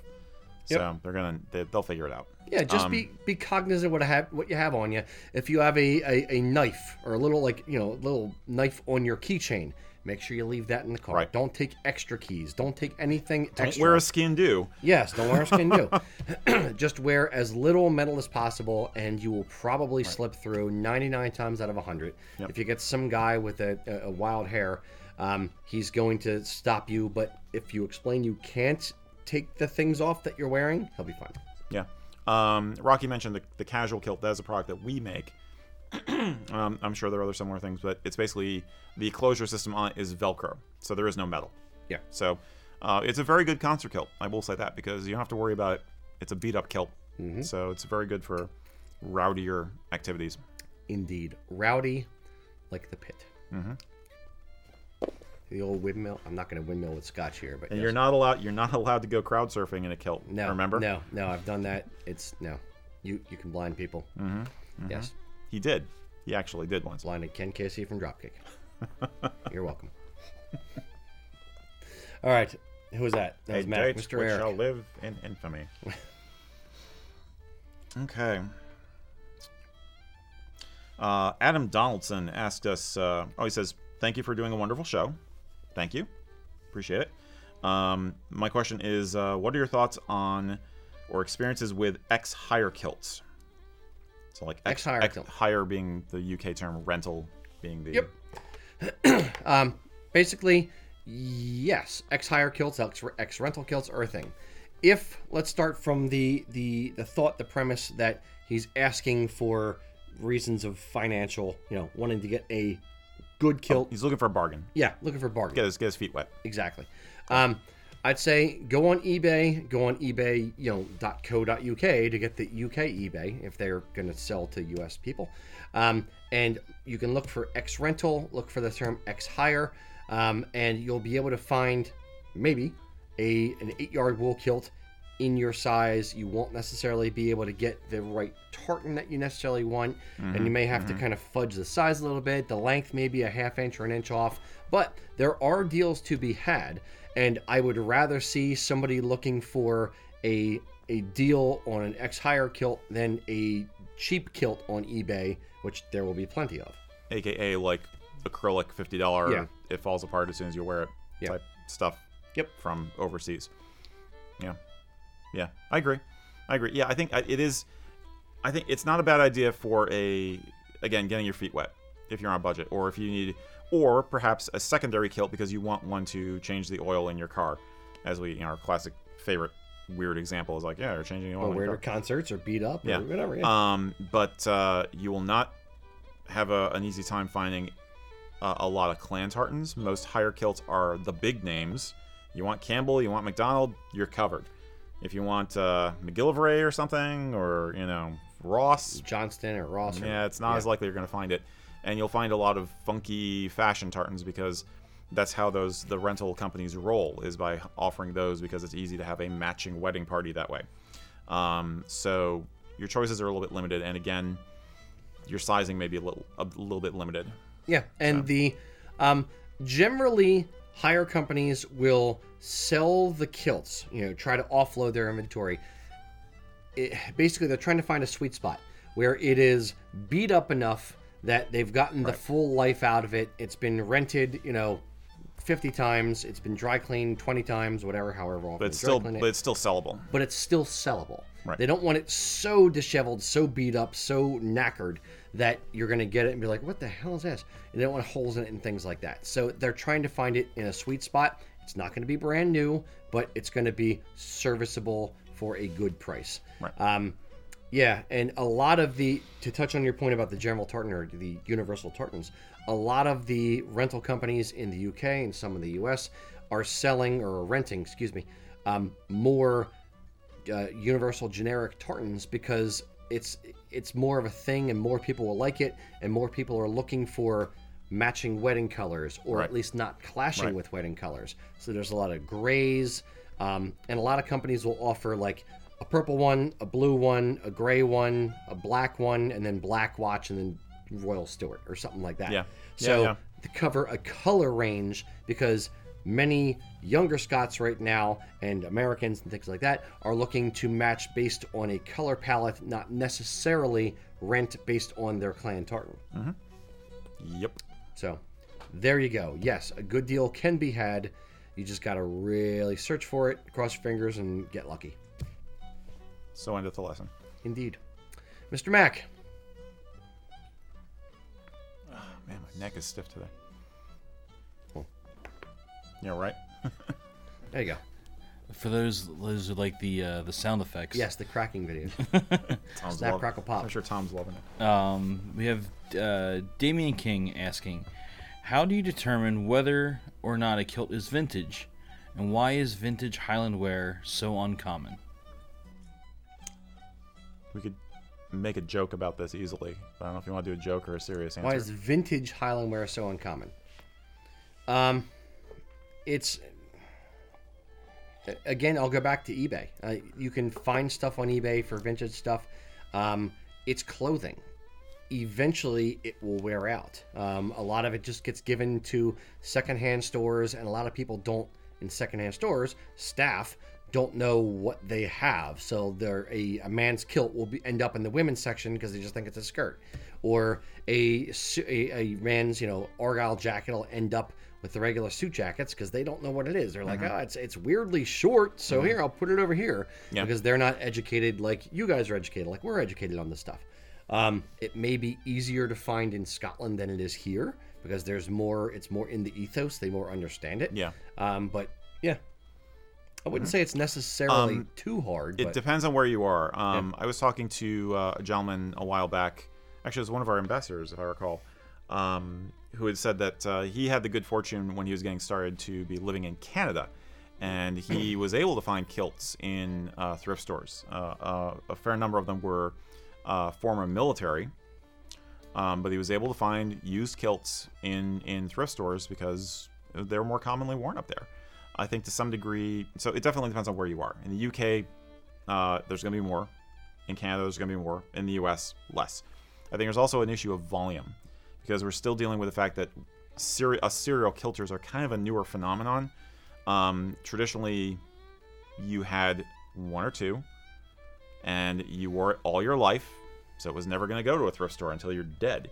You know, you get it basically like the cliche is that you get a kilt for your wedding, you know, or first communion maybe, you know, if you're really young and go through more than one in Scotland. Wedding, wear it for the rest of your life, maybe get buried in it. So there's not going to be as many showing up in the cycle of thrift stores as you might think. Or pass it down through the family. Or sometimes pass it down through the family if it's in good enough condition. Yeah. But this is also, but he makes a good point because this is also why when you find some of the specimens that they have, they're invaluable.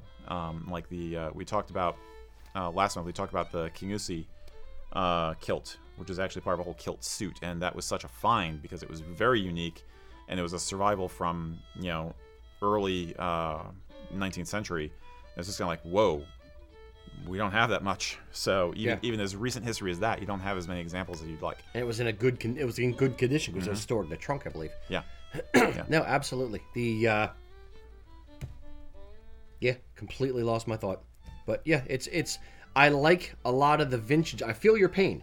I like a lot of vintage style, and it is absolutely making its way back around again. The Duke of Rothsay, Prince Charles, like a lot of his elements of his outfit are old-timey, like classic traditional looks to them. So a lot of, like, we have our Rothsay sporran. We have a few sporrans that are inspired by traditional sporrans. We have some jackets that are kind of inspired by that. So yes, it's all coming back around. It is difficult to find original versions of the things, but I think in the next few years, you're going to see it kind of evolve a little bit and become cyclical and start having more traditionally inspired, brand new versions of the thing. And of course, thanks to all of us people like 30 years from now, we'll be finding lots of kilts in the thrift stores. Kilts have not been as ubiquitous as disposable fashion has been for the past 100 years. Yeah. So you just don't see as many examples of it. Agreed. Yes. I also think it depends on what, like, the circles you're in. Like, so for, like, military, like, I see a lot of that. I see more Highland stuff in that aspect where you're getting badges, you're getting, all the whole gamut of stuff, even kilts. You're seeing a lot more of that headwear stuff. It's so. You're talking for sale? Yeah, I'm just saying, sites and stuff. It depends on where you're looking. You're gonna find it, but it's if you're going into your regular thrift shop, it's gonna be a real hunt and peck in there. Where if you're going to like something more like a military show, you're gonna see a lot more of that stuff. Yeah, or high-end auctions will often have like old-timey high-end auctioneers on eBay. Yes, antique dealers. Richard Cook, guy from X-Marks, he has like an uncanny knack to find beautiful old sporrans, old cantles. That's another thing you can do is look for old cantles and try to find someone who's going to rebag it or just put a new bag on the sporran. The other trick, so to speak, is look for things that it's not. So like plaid tartan skirt or Scottish skirt, things like that, because people who are trying to sell the vintage things don't know what they have and don't know how to accurately describe it. So you have to look for ancillary ways to describe the thing, to search for the thing, or tweed jacket. You may just want to look for tweed jacket, not a tweed kilt jacket. It's a lot of digging. You're a historical digger guy. What am I looking at? Picker? Yeah, there you go. Archaeologist, thank you. But no, he just responded again. But he's asking, is there any visible variations between a vintage kilt and something we Oh, would yeah. have now. You So asked like a it was like a two-parter type different thing. question, didn't you? And we totally just went whew, past that. Went with the second part. Yep. Well, that's a construction thing. That's more over to you Yeah, two. I'll let you guys answer that. Yes. Hand sewn, not machine sewn. Different closure methods, Different possibly. closure methods depending on how old the kilt is. Yep. Different amount of yardage depending on how old the kilt is. Different lining or lack of lining depending on how old the kilt is. Less attention to lining up things in the back. Yep. Less attention to the pleating. So yes, depending on the age of the kilt or the age you're looking for, yes, there are different variations. I mean, like a kilt has gone through an evolution from the great kilt where it's just literally a length of cloth up through a very, very highly tailored garment using current construction methods. So there's a lot of steps in between to get to where we are now. So it's one of those where, Mac, do you have any thoughts on anything I'm missing as far as the closure system, the buckle, or types of straps and buckles, the width of the straps and buckles? It could usually be two-prong, would be the older style. Right. The canvas. But yeah, potentially you could have either a tartan, like we've saw some examples from that place in Philadelphia that was like early 1900s. They used tartan scraps as straps instead of leather. I remember that. Usually a white lining is usually another good key. Yep. And that could be a white it could be white anything. It was just usually a little bit taller, like lengthwise. Yeah. Even rise. though people Little were higher shorter, rise. Is the a little kilts bit were higher. longer a little bit. Yeah. Even the color, I'd say the color. Some of the dyes are a little bit bolder now. Yeah. But once you see one, you'll get the feel for what the rest of them should look like. Yeah, there's a lot of things you can play with it, and you can have historical, remake historical kilts based on your exact specs, what you want in your kilt. But yeah, there's a lot of variation over the entire evolution of the garment.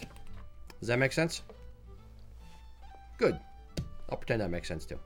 All right, Mr. Eric. I think we're going to have to do a long show. Got a lot of questions here. We always do. I know. I need more scotch. Let me cut to one that I wanted to make sure we fit in before the end. Dustin asked us, are you guys aware of two fellers who call themselves the Kilted Coaches? They recently had new kilts made, and they're awesome, but also strange. Almost like they have 3 aprons or something. Do you have any insight on what these guys are doing? Yes. Kilted Coaches are 2 guys over in Scotland. They have a YouTube channel, and they do coaching for, basically lifting rocks and, working out in nature. They designed a tartan, had it registered recently, had it woven and made over in Scotland, and I didn't know what he was talking about. I saw their videos when they got the new tartan woven and made into kilts, but I didn't notice anything weird about it. And then I was watching one of their videos after we got the question and started looking at critically at the kilt when they were wearing it, working out, and it was like a weird flap kind of thing. So we reached out to them. Ta-da! A burning missive from the Kilted Coaches. Basically, I asked them, hey guys, we watch your stuff. We have a question. One of our customers was asking, or one of our viewers was asking, and their response about the flap, what I thought it was them just like tucking up an apron or something, so while they were doing like squat thrusts or a particular exercise. But I was wrong. They came back and said, for our new kilts, we've gone for a specialist design to honor the great kilt. It's a drape edition that we attach that can also be worn up over the shoulder or can hang loosely at our sides. So, short email. But I think where they were probably going with it was A, something a little bit different, B, something, as they said, to honor the great kilt, and potentially C, to kind of cover the back of the kilt when they sit down, since they're out in nature doing their workouts and stuff, just trying to, keep the kilt as nice as possible from mud and, grass and that kind of thing. Yeah, a sit upon, I would call it. Yeah. Indeed. Yeah. I think now, having watched the video of where they picked up the kilts at the shop, they look like they're completely traditional, regular design, like 8-yard kilts. So I think that the thing that we're seeing in the photographs and that they're describing is an entirely separate thing. It's not part of the kilt. It's like an apron-like or mini shawl, if you will, that they're wrapping around and playing with. Yeah. Now, if they have any kind of mechanical attachment points for it, that's not evident from what we've seen. Yeah, but maybe like Velcro on the inside of the kilt or something like that. Something like that. Yeah, but it's kind of cool looking. I don't mind it. I don't like it either. It's okay. Yeah, it's fine. I can see, it's something different. Yeah, and let's face it, it's these are very, very down to earth, very nice guys, but it is partly presentation. This is their showmanship. You know, it's all they can do for showmanship because most of the time they're topless. But well, I guess the muscles are the show. Let's face it. And the rocks. The rocks are part of the show. We don't want to show them up. That's why we got to keep these on. Yeah. It's there's too much sex appeal in this whole frame right here. Yeah, indeed. All right, Mr. Mack, we'll do one more from you, then we'll do the sneak preview. Sneak preview. Right. Dun dun dun. So we have Chugwater Jack on YouTube. That's the name for the day. For formal wear, what shirt / collar and tie for a regulation doublet, not a military doublet, would you recommend? Regulation doublet. Which collar? A regulation doublet is basically a Prince Charlie with flaps. Tassets. For what? Tassets. Mm-hmm. Extra tassets. Being all technical and fancy. Mm-hmm. Yes, it has a 3-button waistcoat with lapels in the waistcoat. So for that, you would wear essentially the same thing you would wear with a Prince Charlie, a wing collar, dress shirt with a placket over the buttons, ideally, so you don't have the studs or the buttons showing, and a bow tie. It's just a slightly fancier version of a Prince Charlie. Yeah, pretty much. There are more people playing around with using a higher cut Argyle, what we would call an Argyle type waistcoat with both PCs and regulation doublets. I think it looks better with a regulation doublet than with the PC, frankly. And it's kind of a funky thing that's come out of, again, the kilt hire agencies in Scotland have started promoting this. So with that combination, you could possibly wear a necktie, or you could possibly do a jabot if you want to be really radical about it. A lot of people poo-poo ruche ties. Points if you want to do a ruche tie by actually tying a tie into a ruche knot by hand.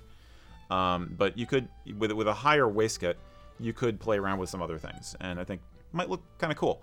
But if you're using the low-cut PC type waistcoat, which is usually sold with the regulation doublet, it's a bow tie and wing collar shirt. Yeah, I would say this: even if I'm wearing a higher vest and like an Argyle vest, a 5-button vest that is less showing, I would still probably wear a bow tie because it is still a formal jacket versus a necktie, which is less formal. Yeah, I was just trying to think outside the box a little bit. Yeah, understood. I almost want to say it could be fun with a jabot. The way you would wear a jabot with like a Sheriff Muir. Potentially. Or a Montrose. But, yeah. I'm not a big jabot fan. I know you're not, but I think the antiquated styles are definitely getting more popular. Oh, absolutely. It's the high end, formal end, even more romantic end of the Peaky Blinders effect, the vintage effect that we talk about for day wear. Yeah, it's whether it's great kilts, whether it's Kenmore doublets, whether it's everything we were just talking about, whether it's the vintage style, all kind of coming back around again. Yeah, absolutely. Yeah, I mean a regulation doublet for all the world looks like an Argyle doublet you'd see around the turn of the century, or even like in the 1890s. It really is actually technically more traditional as a design than a PC, which, as we noted before, was kind of a new hybrid idea that came out of the Jazz Age. Yep, so 1920s-ish. Yeah, those fancy satin lapels. So fancy. Yeah, so fancy. Fancy. Indeed. We want to do one more question, or should we jump into the... Why don't we do the video and it'll give us a little chance to chat about it, and we can do a couple more questions after, see if anybody, or if anybody has questions born of the preview, we can Indeed. answer those. So, boys and girls, prepare yourselves. Hold on to your seats. Here is the preview for Eric and Rocky Invade Celtic Classic. So today, Eric and I are going to kind of run around, show you guys a little bit behind the scenes stuff, show you what going to a Celtic festival is all about.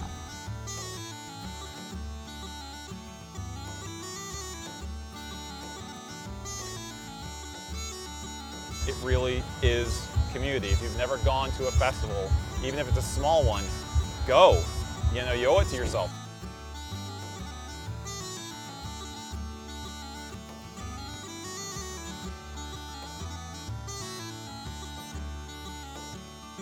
I don't want to have a 50-pound sporran by the end of the day, or walk around with 10 t-shirts tucked around my belt like Batman.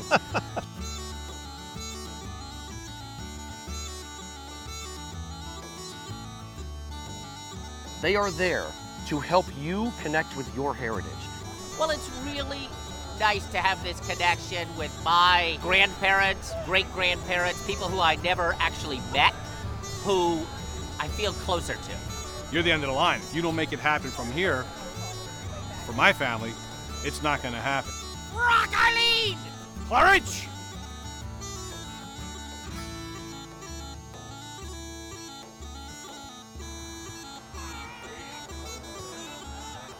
The community.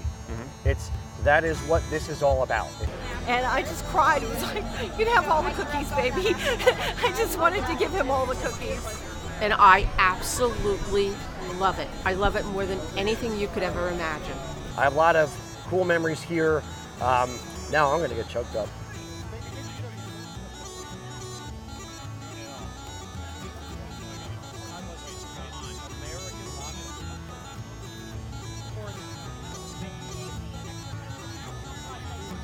That's about it. Or you can just feel the nature on your face.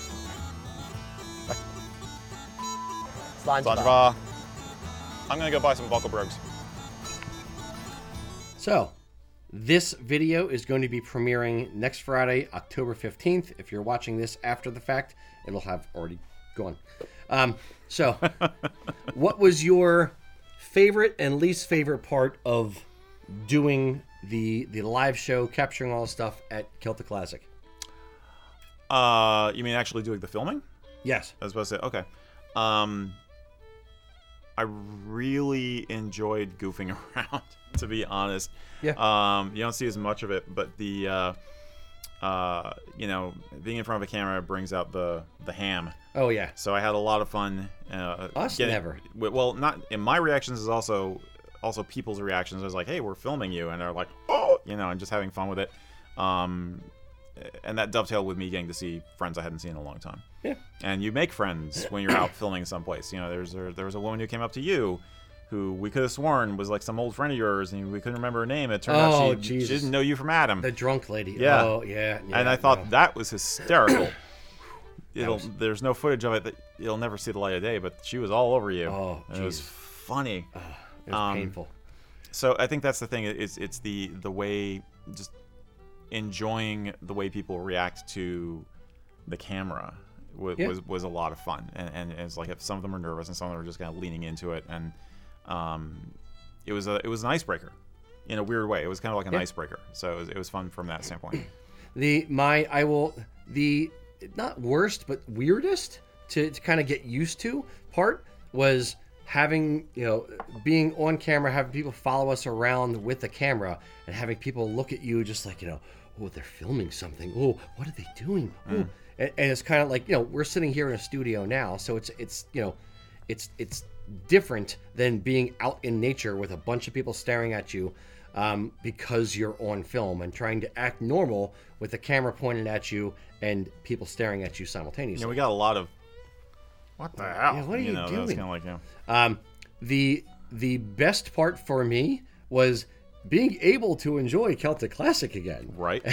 And being out of the booth for a day and a half and being able to run around and, you know, actually visit seeing what all it the looks vendors. like. Exactly. Yeah. It's the funniest part of specifically Celtic Classic for me is people will come into the booth when I'm working and be like, you know, hey, do you know where this stage is or where this vendor is? Because I'm looking for this thing. And I'd be like, lady, these four walls, this 20 by 30 tent is all I see all weekend. Yeah.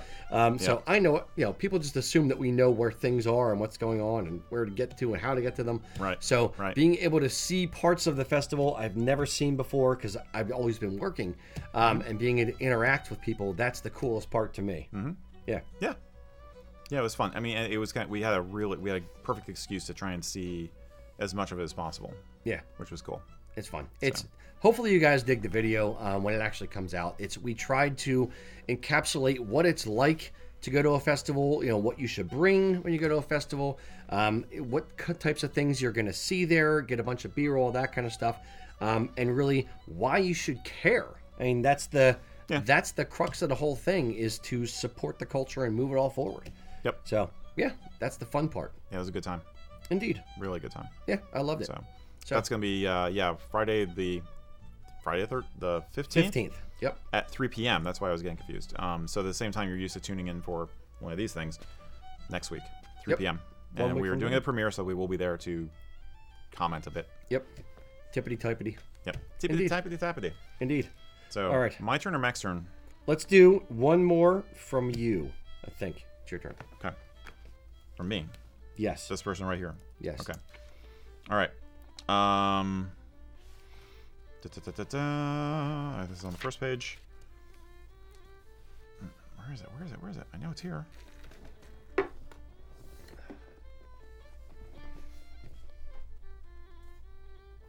There it is. Michael Vernon is going to school to be a pilot. So he's in a uniformed world. He's in school right now, but even when he gets out, it's going to be a uniformed world. So he said, what would you recommend to someone who's considering becoming a serial kilter? He's really into it, but has to work in a uniformed industry. And I'm not sure what help we can offer in some ways. Yeah. You got to wear what you're supposed to wear according to the boss. So yeah. That's a tough one, because like my heart and my head go to different places. Where I want to tell you, this is part of your heritage, you should be able to do it, and equal rights and all that kind of stuff. You should be able to wear unbifurcated garments. But at the same time, if it's an employment at will state, they don't have to allow you to do certain things. So that's why I'm torn on it. I would say this: don't let it stop you from wearing it outside of work hours. I mean, work hours are 9 to 5, Monday to Friday. So if you're going to go out for dinner, if you're going to do it on the weekends, sure, great, do it then if they won't allow you to do it. Now, it's a much bigger commitment, shall we say, but looking for an industry that would allow you to wear it, but you're going into an industry where, no, they have regulations. You have to follow the regulations. Right. So maybe if the pilot's, outfit is like tan pants, maybe you can get away with like a tan utility kilt or something. I don't think so. But it's still, I don't think so. You're still skirting the rules. Skirting the rules, get it? Oh, that wasn't on purpose. But yeah, I would say don't let it stop you. You can still wear it outside of your job, but the job and making money is more important to some degree, because that's what affords you to be able to buy the kilts. Yeah.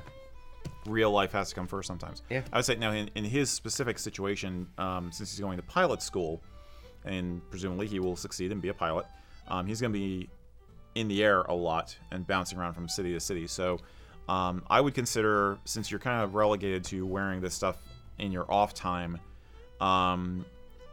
make sure that you have kilts that are lighter weight and easy to pack. So when you get to the hotel in Vegas or wherever you're flying to, and it's suddenly now to your time to relax and you have a day off or whatever, you can whip out the kilt from your carry-on and change and enjoy yourself. Make your kit simplified, streamlined, easy to pack. So, if you get into serial kilting and have a big collection, it may mean that when you're home, you're switching it out and you're not taking that many kilts with you each time, because I know that these guys tend to pack really light. Right. And they're on the move constantly. But that's basically the only advice I can offer is to try and give yourself a kit that you can enjoy even if you're away from home when you're working that job. Yeah. Other people, the uniform might have strict regulations and then guidelines. Like you can wear a tartan tie. You have to wear a tie. It could be a tartan tie. You have to wear pants and you have to wear a shirt, but there's nothing that says you can't have, a kilt pin on your vest as flair. We need to talk about your flair. Really? I have 15 pieces on. There are ways to get some heritage into it and some style into it, if not the kilt itself. How many pieces of flair is he allowed to have on his vest? As a pilot, all the flair. I don't know. But you know what I mean. It's like other people work Okay. in the service industry or stuff. Sometimes there's guidelines. Or in the medical industry, sometimes they encourage them to have a little bit of personality in the uniform because it's nice for the clientele or the patients. This is why designer scrubs are a thing, in the nursing industry. So there might be ways to play with it. Yes, Mac? Now, in a quick search on the Googles, if he would work for EasyJet or what was the other one here real quick? JetBlue? Sure. They both have, it is JetBlue. They both have tartan.